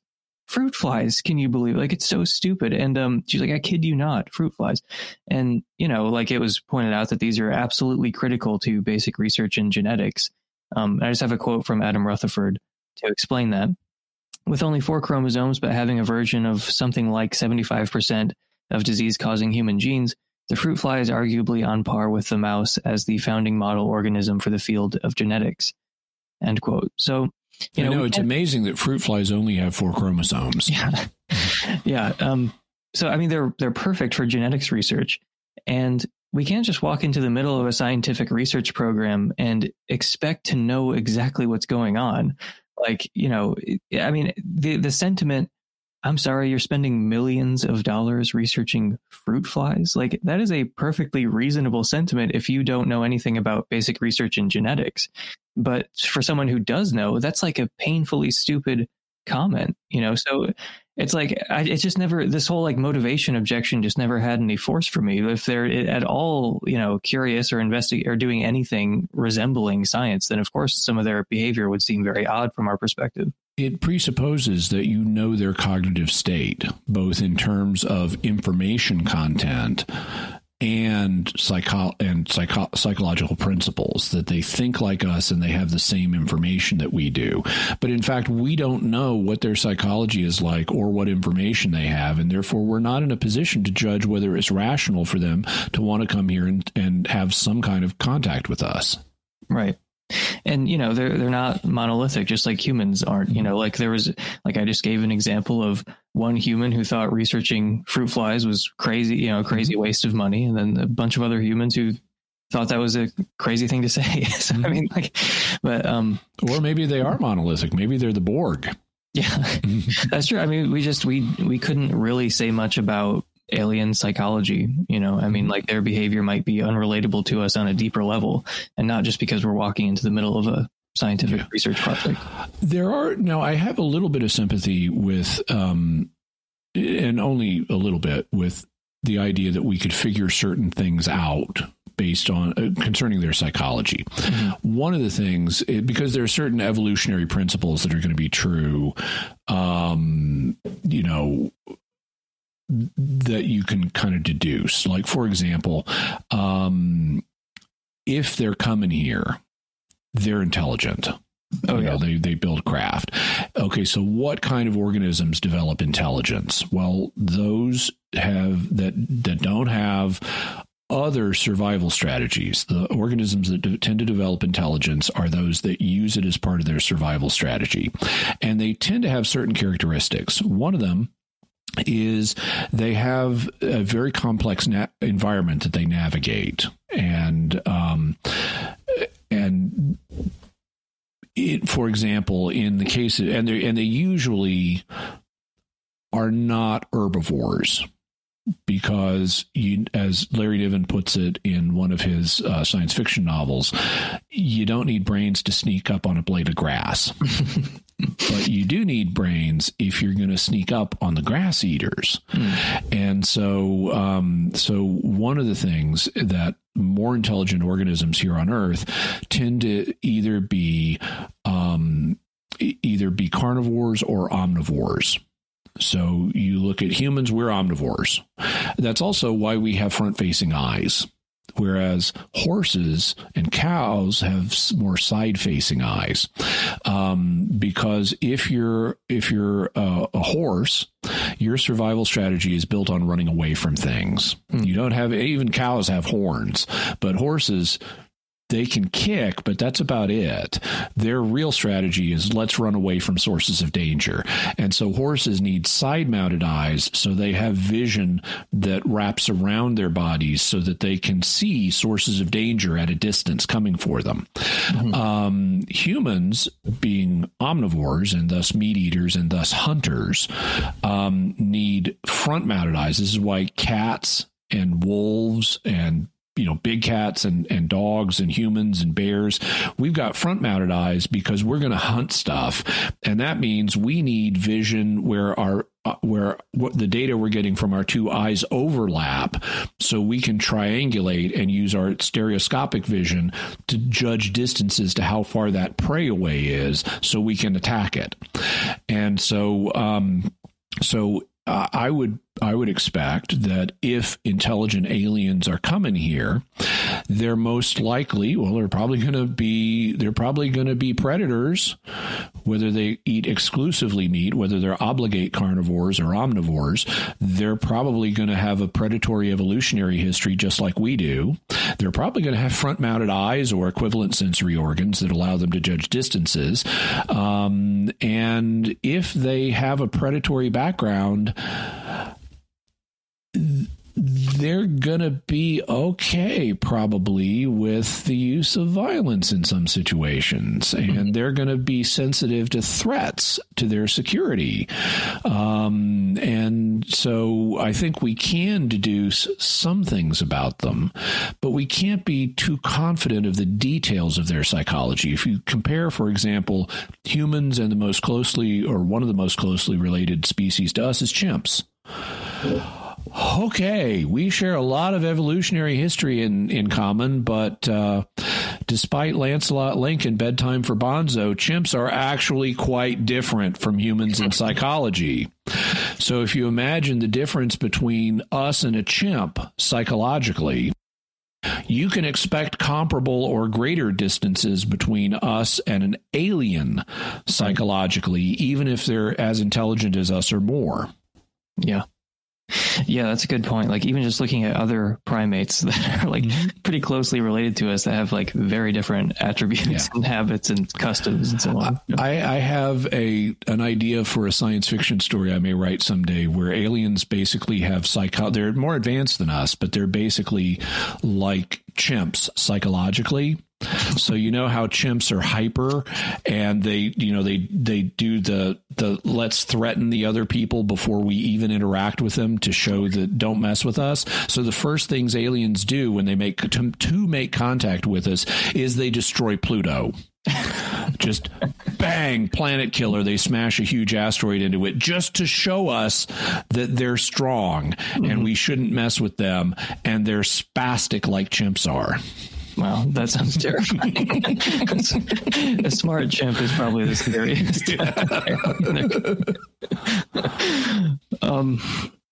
But this would be their form of slapping their chest and hooting. Yeah, I'm not like anti-chimp. I'm not one of those people, but like I wouldn't want to be in the same room as one. I'd be very nervous the whole time. They're much stronger than we are. Have you seen like a shaved chimp or like a hairless one? They're jacked. I mean, like there was one that I saw that had like some disease where he lost all his hair, and like they just look very strong. They are, yeah. Okay, so should we move on to the next one?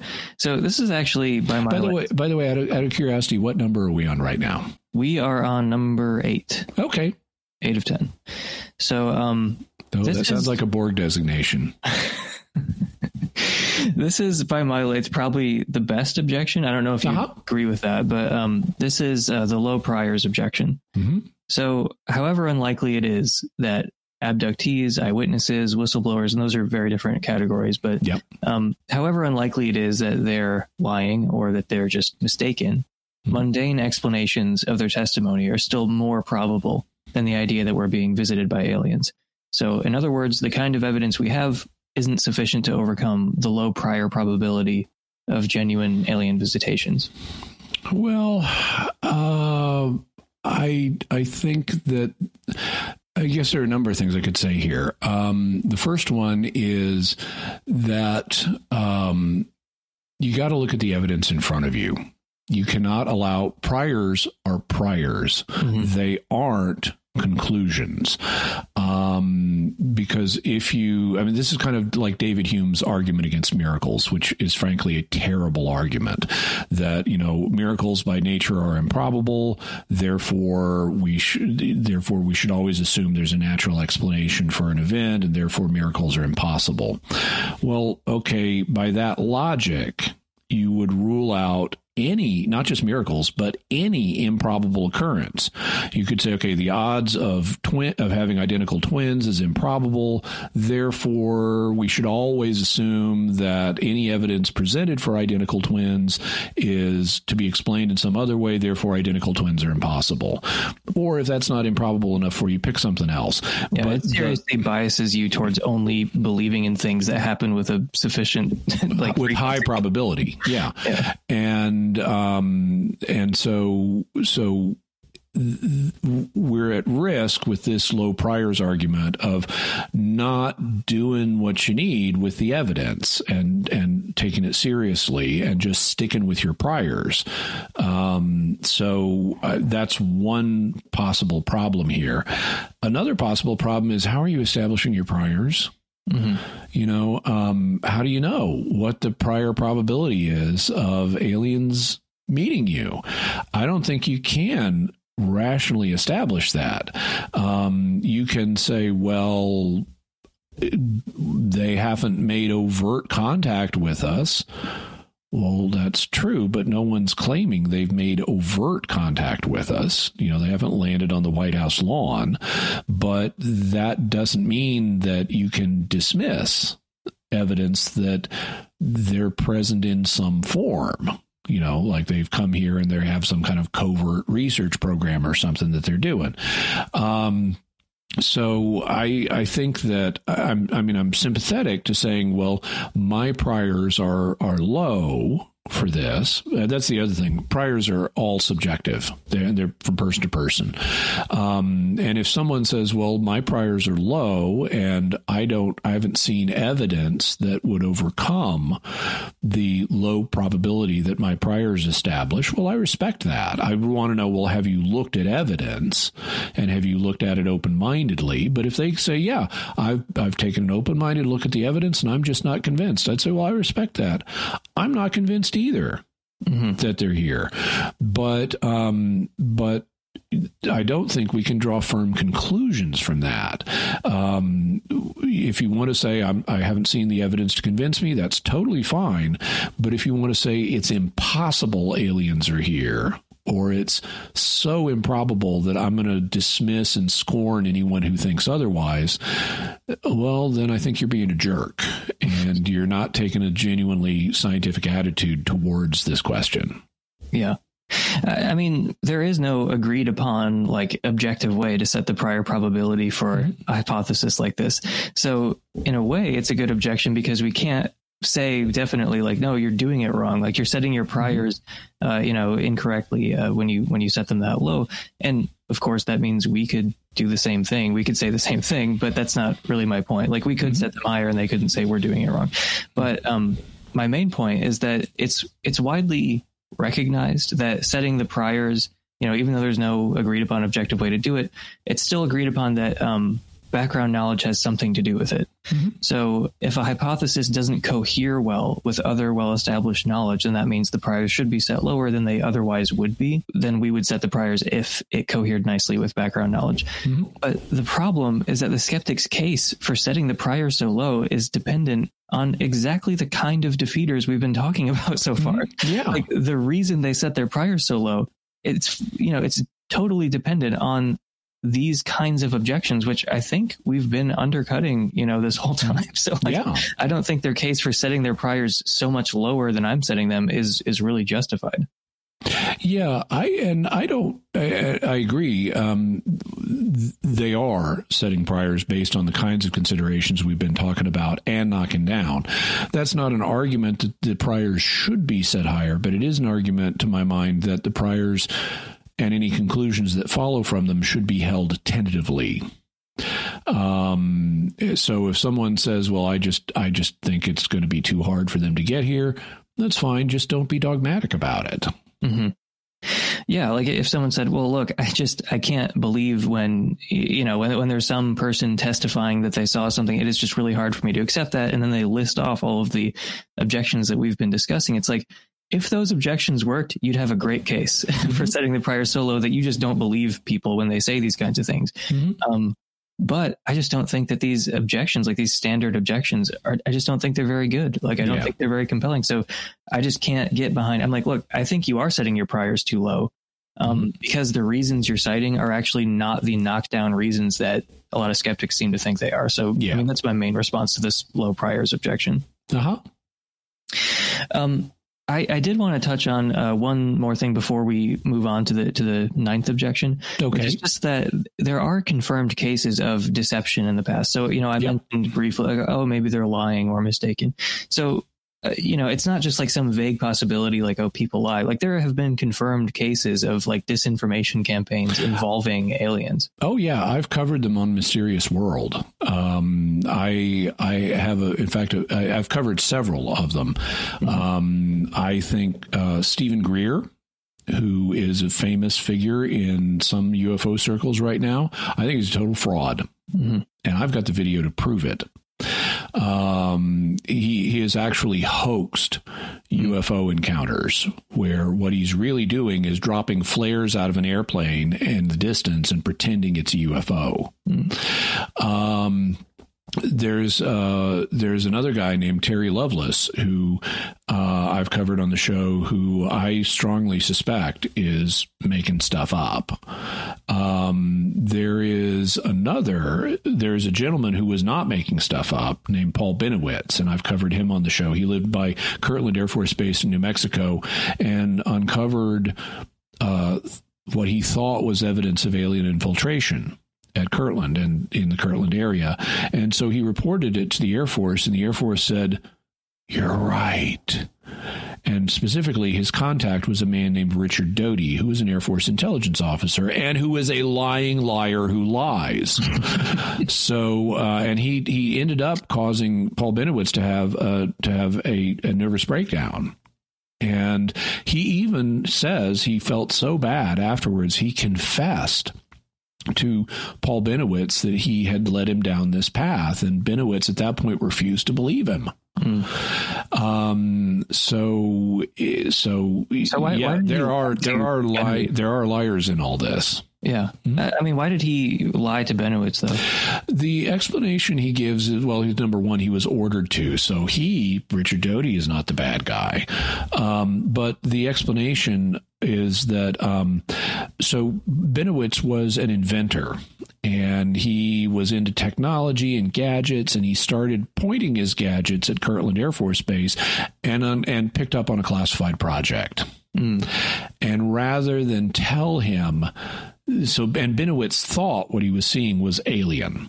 And so rather than tell him, dude, we want you to back off because this is really a classified project, it's not aliens, they decided to mislead him and say, oh, yeah, you're right.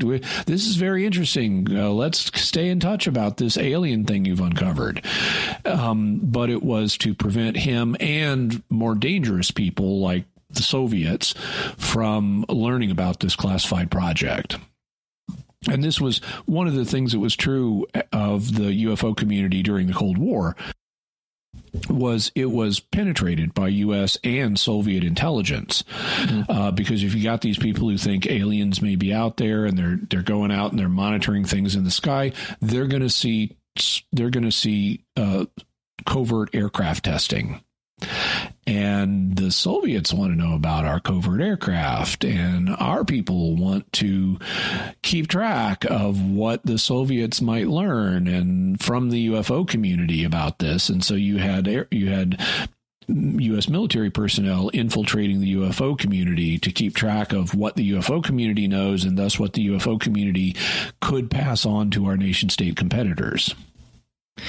Yeah, I mean, I meant to mention this earlier with the hypnosis cases, that like there is, even if you are someone who's more convinced of genuine alien visitations than I am, there's just no avoiding that there's just a lot of nonsense in the UFO community. There's a ton of it. Yeah. A ton of it. And like, you don't have to be like a full blown skeptic to recognize that, or to use some skeptical resources for some of the cases that come up. And yeah, I guess I just wanted to mention that first, but also just that, deception, like coordinated deception, intentional deception is a real thing that has happened, and that, UFO believers have fallen for, often through no fault of their own. Like they had good reason to believe what they were being told, but it was a lie. Yeah, you have someone from you saw this alien thing, and you contact the Air Force Base and tell them about what you saw, and they send an agent over who says, you're absolutely right. You got good reason to think he's telling the truth until you learn that what's really going on. Yeah. So I heard you mention this, that the Majestic 12 documents are generally regarded as not fake. Okay. Yes. Do we need to explain what those are, or? Yeah, just briefly, and also why they're considered fake. Yeah, so the Majestic 12 documents were a set of documents that purported to come from government and military sources. And they sketch this history about after Roswell, President Eisenhower or President Truman formed this group of 12 experts known as Majestic 12, also called MJ-12, to oversee what we knew about UFOs. And that led to contact with extraterrestrials, and President Eisenhower signed a treaty with them and had a meeting with them in the 1950s, and we've been reverse engineering UFOs, and Roswell was an alien crash, and we've even had ETs sort of here on Earth in our custody, kind of, that we later returned, and all this stuff happened, and we're reverse engineering UFOs, and we've signed a treaty with them, so we've got off-world allies and stuff, and this was all coming out in the 1980s. At the height of the Cold War. So we're because we did seriously. I mean, people think of 1962 as being the height of the Cold War, and that was a height. But also, we almost went to nuclear war several times in the 1980s, such as after the 1983 Able Archer incident.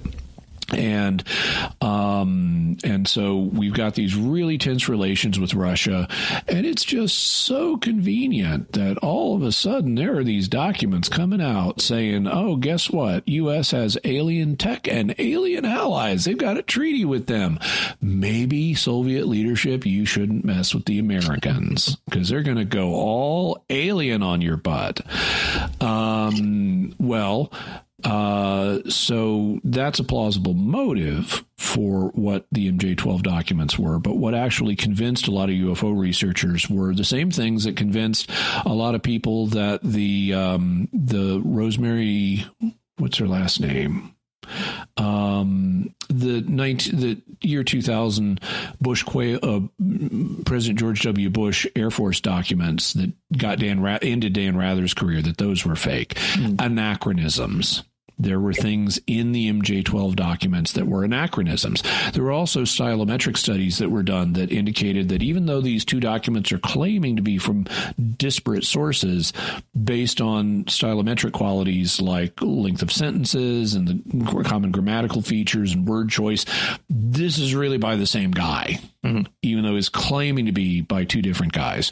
And, of course, these things were released anonymously through mail. People just got, film of them in the mail. And so we don't have provenance on them.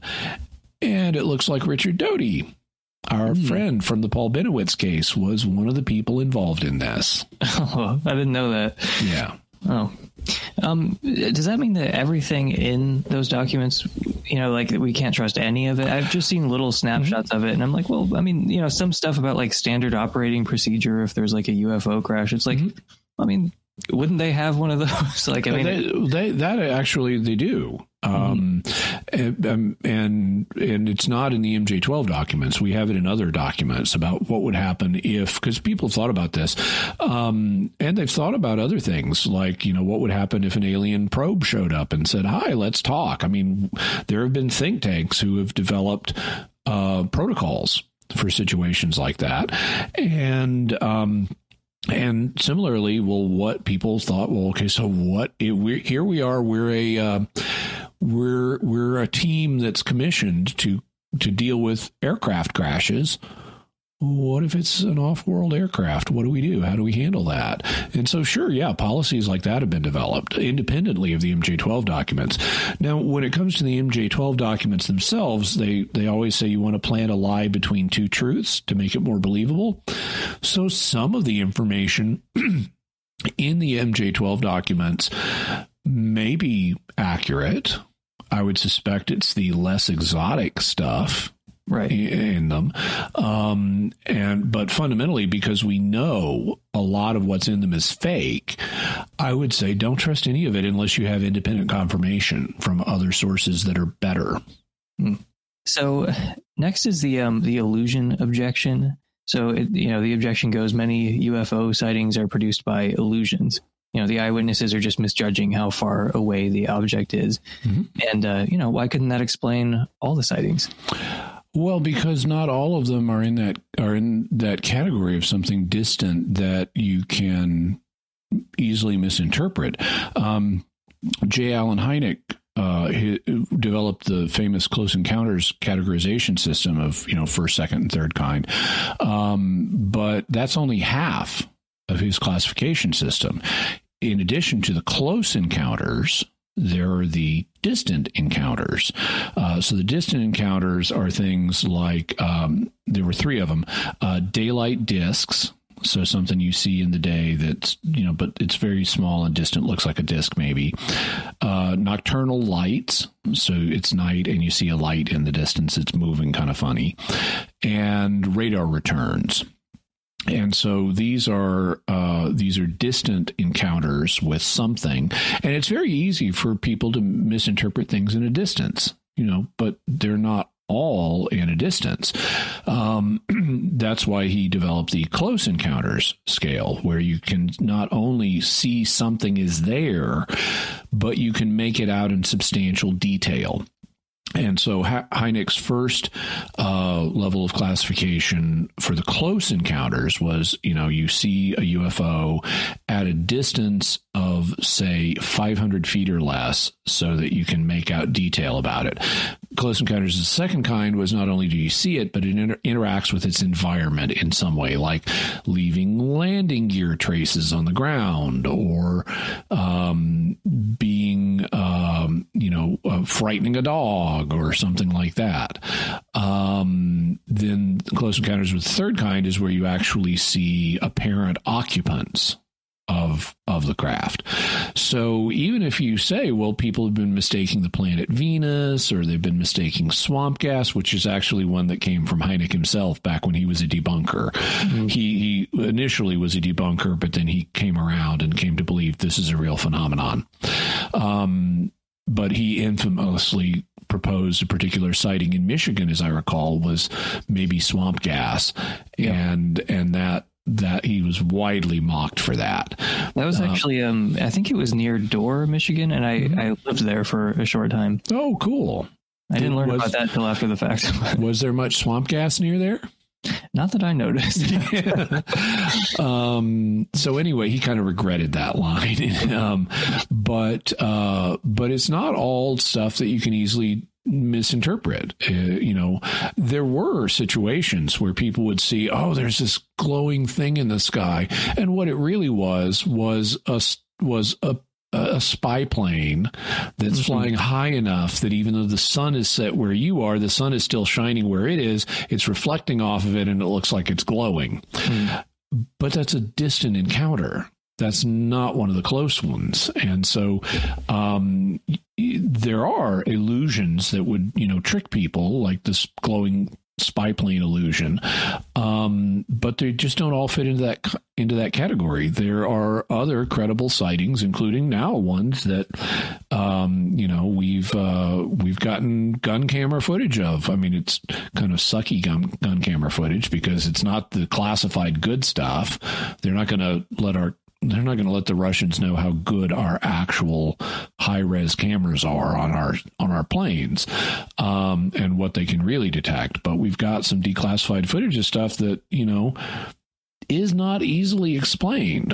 There are people who've tried to produce explanations and have claimed things about it, but you go back to the eyewitnesses and they say, no, that wouldn't work for this reason and this reason and this reason.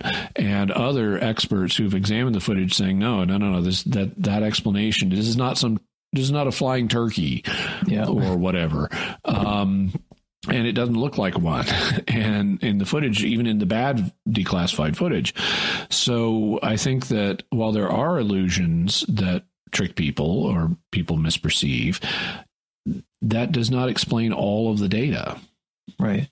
Yeah, I mean, it can explain some sightings, but it's just like if you were familiar with a range of UFO stories and even videos, it's like I just don't think you would say this. Like, skeptics seem to get a lot of mileage out of just not knowing anything about the subjects they're skeptical of, but frequently, unfortunately, yes. Like two cases that came to mind. Well, first of all, like I saw some video that a skeptical friend shared of some people who were set up in the desert for some reason with like tents and a camera crew, and then like a fly buzzed across their camera, and they were like, "Wow, a UFO!" like right away, and like I don't know what their issue was, but like it was so evidently a fly. Anyway, so they're showing this video like, oh, doesn't this prove that they're all morons? And it's like, well, no, I mean, like that couldn't explain every case. Like, yeah, that's one of the things I do on Mysterious World is when I make the list of, so here are the likely possible explanations, and we go through them, I frequently will say, well, I'm sure this explains some of the cases. But it's not a good general explanation for all of the cases because there's other data that doesn't fit this one. And depending on the particular mystery we're looking at, I may find multiple ones and say, okay, yeah, I think these first three alternatives, they're all contributing causes to this, and none of them are exotic, but they're not good general explanations because there's still a bunch of cases that don't fit any of these patterns. Yeah. Like two that came to mind when I, first came across this objection. First off was it was a story that you covered on Mysterious World about a woman who she was in the, and I'm forgetting her name and the name of the woods, but I'm sure you know it, she's in the woods in Texas, and there was this bright blinding light. She was with, it was like two older women and a young boy. This is the Cash Landrum UFO encounter. Yeah. Betty Cash and Vicky Landrum. That's right. Okay. Yeah. So, I mean, like when you think about their encounter, it's like, oh, well, maybe they were misjudging the distance. It's like, that just doesn't even begin to apply to like the specific case. No. Because their car got so hot. They were so close to the object and it was emitting flame. Their car got so hot that like Vicky Landrum puts her hand on the dash in the car and it leaves a handprint. And Betty Cash has to open the car door handle using the sleeve of her leather jacket because she burned her hand on it. And then all three of them get symptoms of acute radiation syndrome. Yeah, that perfectly correlate with how long they were outside the car. Right. It's like, oh, maybe they just misjudged how far away it was. It's like, you have to look at the case. Like, it has nothing to do with that. Or another one that came to mind was like the David Fravor stuff, where it seems like you have multiple witnesses, like some are on the ground, some are in the air, some are looking at screens, like, instruments, and some are looking at it. And it's like, they're all reporting the same thing. It just doesn't seem like a very plausible explanation when you have multiple witnesses who are looking at it with different instruments. Well, especially because David Fravor was the lead pilot in a group of planes. And so they have footage of this is from the Tic Tac incident from 2004 off the coast of San Diego. You've got different planes at different locations in the air. You can use triangulation to figure out how far away it is. Yeah. Yeah, I mean, not to repeat myself, but it seems like skeptics do get a lot of mileage out of not knowing much about the subject they're skeptical of. But we've already granted that, like, yeah, there are certain sightings that could be explained this way. It's just it doesn't apply to all of them, and anyway. Should we move on to the final objection here? Yeah, sure. Let's deal with the big bad. Yeah, this is we saved the worst for last, so it's almost barely worth mentioning. But I've heard it enough times that it maybe be a good idea to address some of the armchair psychologizing that goes on about like UFO phenomena. So this is just the psychoanalysis objection. Okay. So this is really the belief in UFOs and aliens. It's just a modern manifestation of the religious impulse. And then some people go into varying levels of detail here, noting parallels between belief in aliens and theistic belief or something like that. Okay, well, so I need some data to work with. What do you see as the most plausible arguments in favor of this hypothesis? Well, I guess they note that, that belief in this kind of thing, arises at the same time that religion seems to be declining, at least in like relative terms. Okay. So like in the West, you have a lot of, so I mean, again, this almost involves presuppositions that we've already talked about. Like, well, given that it's geographically concentrated in the U.S. and temporally concentrated in the present day, then they say, well, this arose at the same time religion was declining in the West. And then they note their little similarities. And then they're like, oh, this is like a debunking explanation. This is why people believe in this kind of thing, which, I mean, one obvious reply is like, you're pretty knowledgeable about this subject and you're religious. It's not like the alien UFO stuff is just religion for atheists. It's like, oh, the only people who take this seriously are atheists and agnostics. It's like, no, there are plenty of religious people who don't dismiss it and say it's all demons. Yeah. So, I mean, it's tough because this is very slippery. Like when we were talking about this a little bit beforehand, it's like, it's hard to even steelman this objection because it is just kind of this slippery psychoanalysis, Yeah. So in terms of this one, I'd say a few things. The first one is we're in severe jeopardy of post hoc ergo propter hoc. Even if it's true that that belief in alien appearances happened after decline of religion in various parts of the world, that does not establish a causal relationship here. And so you're in severe jeopardy of the post hoc ergo propter hoc foundation. You cannot say, I got a college degree and then I got in a car accident, therefore college degrees cause car accidents. Similarly, in this case, even if it's true, well, that alien visitation reports arose after a decline of religion, that doesn't establish any kind of correlation between the two. You can similarly say, well, I've already given an example, but this is just a fallacy unless you can go further and establish some kind of causal connection.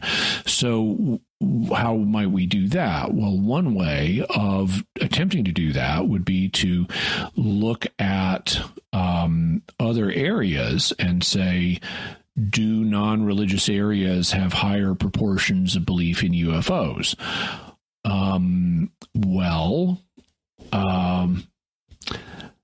Doesn't really look like it. You got a high percentage of belief in UFOs actually all over the world, in both religious and non-religious places. Another one is, what's the theory behind this? Why would somebody want to believe? What is belief in UFOs fulfilling for people that religion otherwise would fulfill? Well, okay, the two things that religion deals with are the divine and the afterlife. And the divine, usually in the divine, at least in religions historically, you've been getting help from the divine, and like in this life, and then you entrust yourself to the divine for the afterlife. And so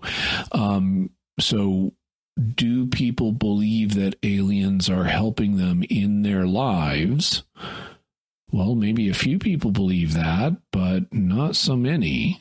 Mm-hmm. And are people entrusting themselves to the aliens in the afterlife? Well, maybe a few people, but probably even less. So it doesn't look like that this is plausibly fulfilling the same functions that religious people have. Then you also mentioned there are religious people who believe in these, and then if you look at how are you correlating the sudden onset of belief about extraterrestrials, which, I mean, you had speculation about them before, but the UFO craze launched in the summer of 1947. And it's not like there was a dramatic decline in religion right before the summer of 1947. In fact, there was a big boost in religion because we had just come through World War II, and you had, people all over the planet praying for victory and stuff like that. And they thought, the religious ones thought God came through and the good guys won and the Nazis didn't win. And they're not attributing that fact to aliens. They're attributing that to God. And you have this the 1950s are not generally regarded as the nadir of religion in the United States. It's actually, that's back when everybody went to church. Right. So there are multiple aspects of this that just make it sound like armchair psychologizing that has not in any way been rigorously tested and does not appear to be a good fit for the actual data. Yeah. If you're going to engage in psychoanalysis, at least do it well. Yeah. At least be good at it. and this is something else. I am very hesitant. I get calls. I do one of the shows I do is called Catholic Answers Live. People call in; they can ask me any question they want, pretty much. And I regularly get questions about why do these people believe this thing. Mm-hmm. And I get the sense that a lot of times what they want to know is what's the psychological reason for this. And I never want to go there. I mean, I occasionally may tentatively offer some thoughts about what psychological reasons could contribute to it, but I'm very hesitant to do even that. I do not want to psychologize other people and explain their beliefs psychologically. I want to say, what's the evidence for them? And the overwhelming in part because I want my beliefs respected, instead of saying, oh, you believe this because you've got this psychological characteristic. Is no, thank you. Let's talk about the evidence I have for my beliefs. And I want to do other people the same courtesy.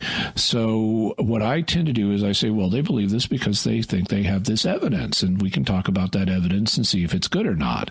But it's generally a weak move to attribute attribute someone else's beliefs to psychological causes, what that generally tells me is you don't have a good grasp of the evidence and you don't think you can take down their belief based on the evidence. That's why you're resorting to psychology, because it doesn't require you to do any research and it doesn't require you to do any hard thinking and argumentation. You're just sloppily attributing their beliefs to something non-evidential rather than actually engaging the evidence and dealing with that. It's lazy apologetics. Yeah. I mean, there was one podcast I listened to, which I otherwise like, where the guest they had just dismissed the entire UFO phenomenon within 10 seconds and immediately jumped straight to, this is just a religious phenomenon in a secular guise.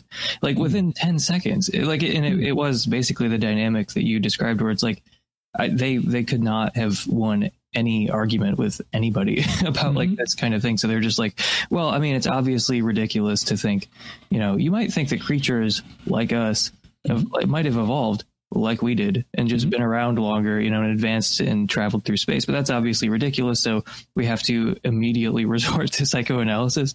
But yeah, it is lazy. And it's also, it's just frustratingly vague, I guess. Like I found an article on Vox. It's also runs the risk of being unfalsifiable. It's purely unfalsifiable. If it's unfalsifiable, okay, then this may be your belief, but it's not a scientific belief because you can't falsify it. Yeah. I mean, like Vox ran this long interview with someone who wrote a whole book that I don't know. I guess the whole book is like this, but the interview was just like excruciating. But yeah, it was just an interview about this exact kind of thing of like, oh, this is like a secular religion or something. But yeah, I mean, it's just lazy apologetics, like you said. Yeah, psychologizing other people instead of engaging their position and saying, so what evidence do you have for this? Why do you think this? It is very infuriating to me.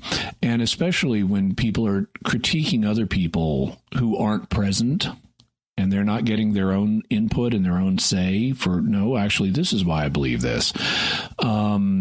It's ungentlemanly and disrespectful to my mind.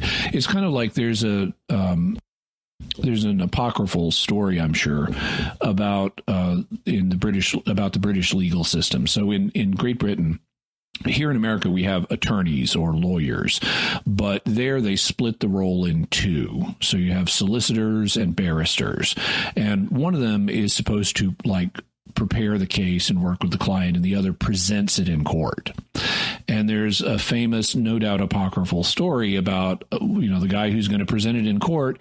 He's got his client there. He hasn't done his own research. He picks up the case and it says, there is no case, abuse the opponent.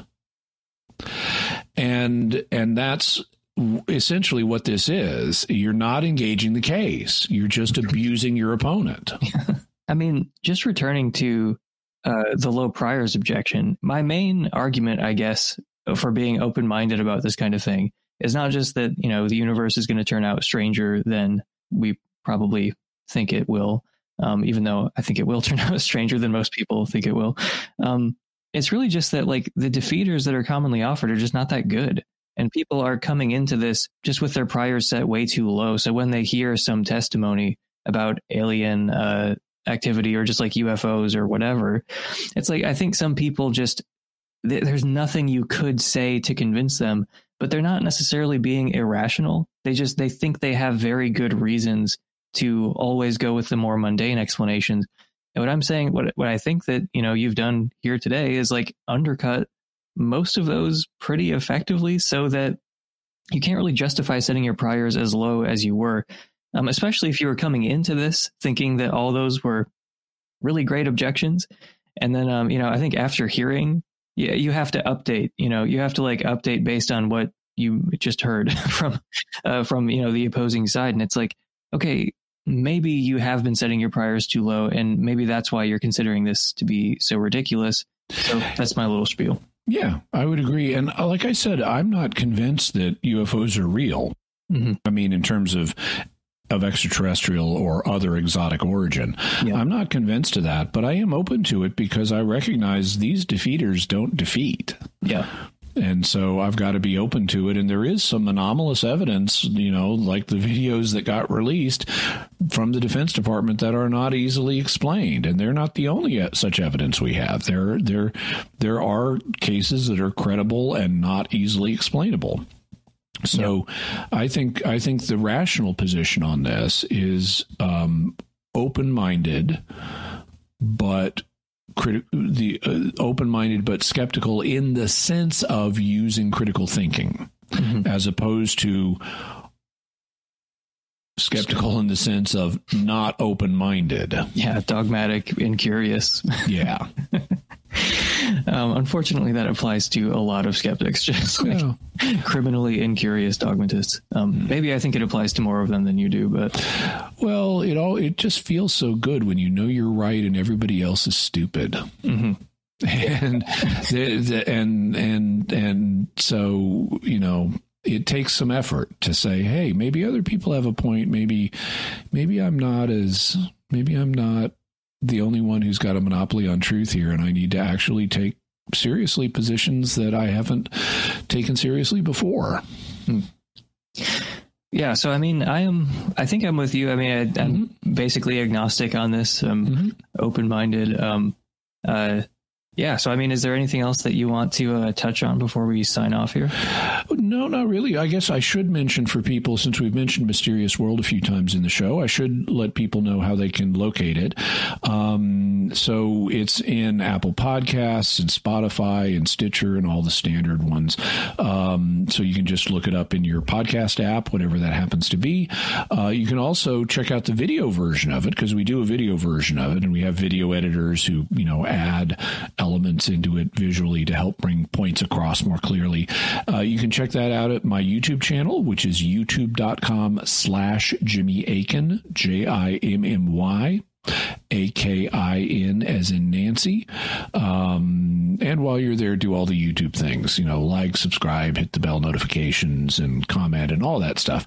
And I appreciate it, because I am trying to grow my channel, and everybody's welcome as I try to encourage a good discussion of the issues we talk about. I never expect everybody to agree with me on everything, and I regularly get messages that express other viewpoints and want to challenge things I've said, and as long as they're respectful, I'll respond back to them. I have feedback episodes that are bonus episodes that don't come out on Fridays, where I interact with what people have written in, including alternatives that people have proposed or criticisms people have made of a position I've taken. And that's all totally fine. I enjoy the free flow of ideas and that discussion. Also, you can go to the homepage of the podcast, which can be found at mysterious.fm. So FM like in FM radio. Unfortunately, it's not .com, because that one is not available. But mysterious.fm was available, so you can go there. All right. Well, Jimmy Akin, thank you so much for coming on. Thank you for your time. And, it's been a real pleasure. Yeah, I've had a great time. Thank you so much for the invitation.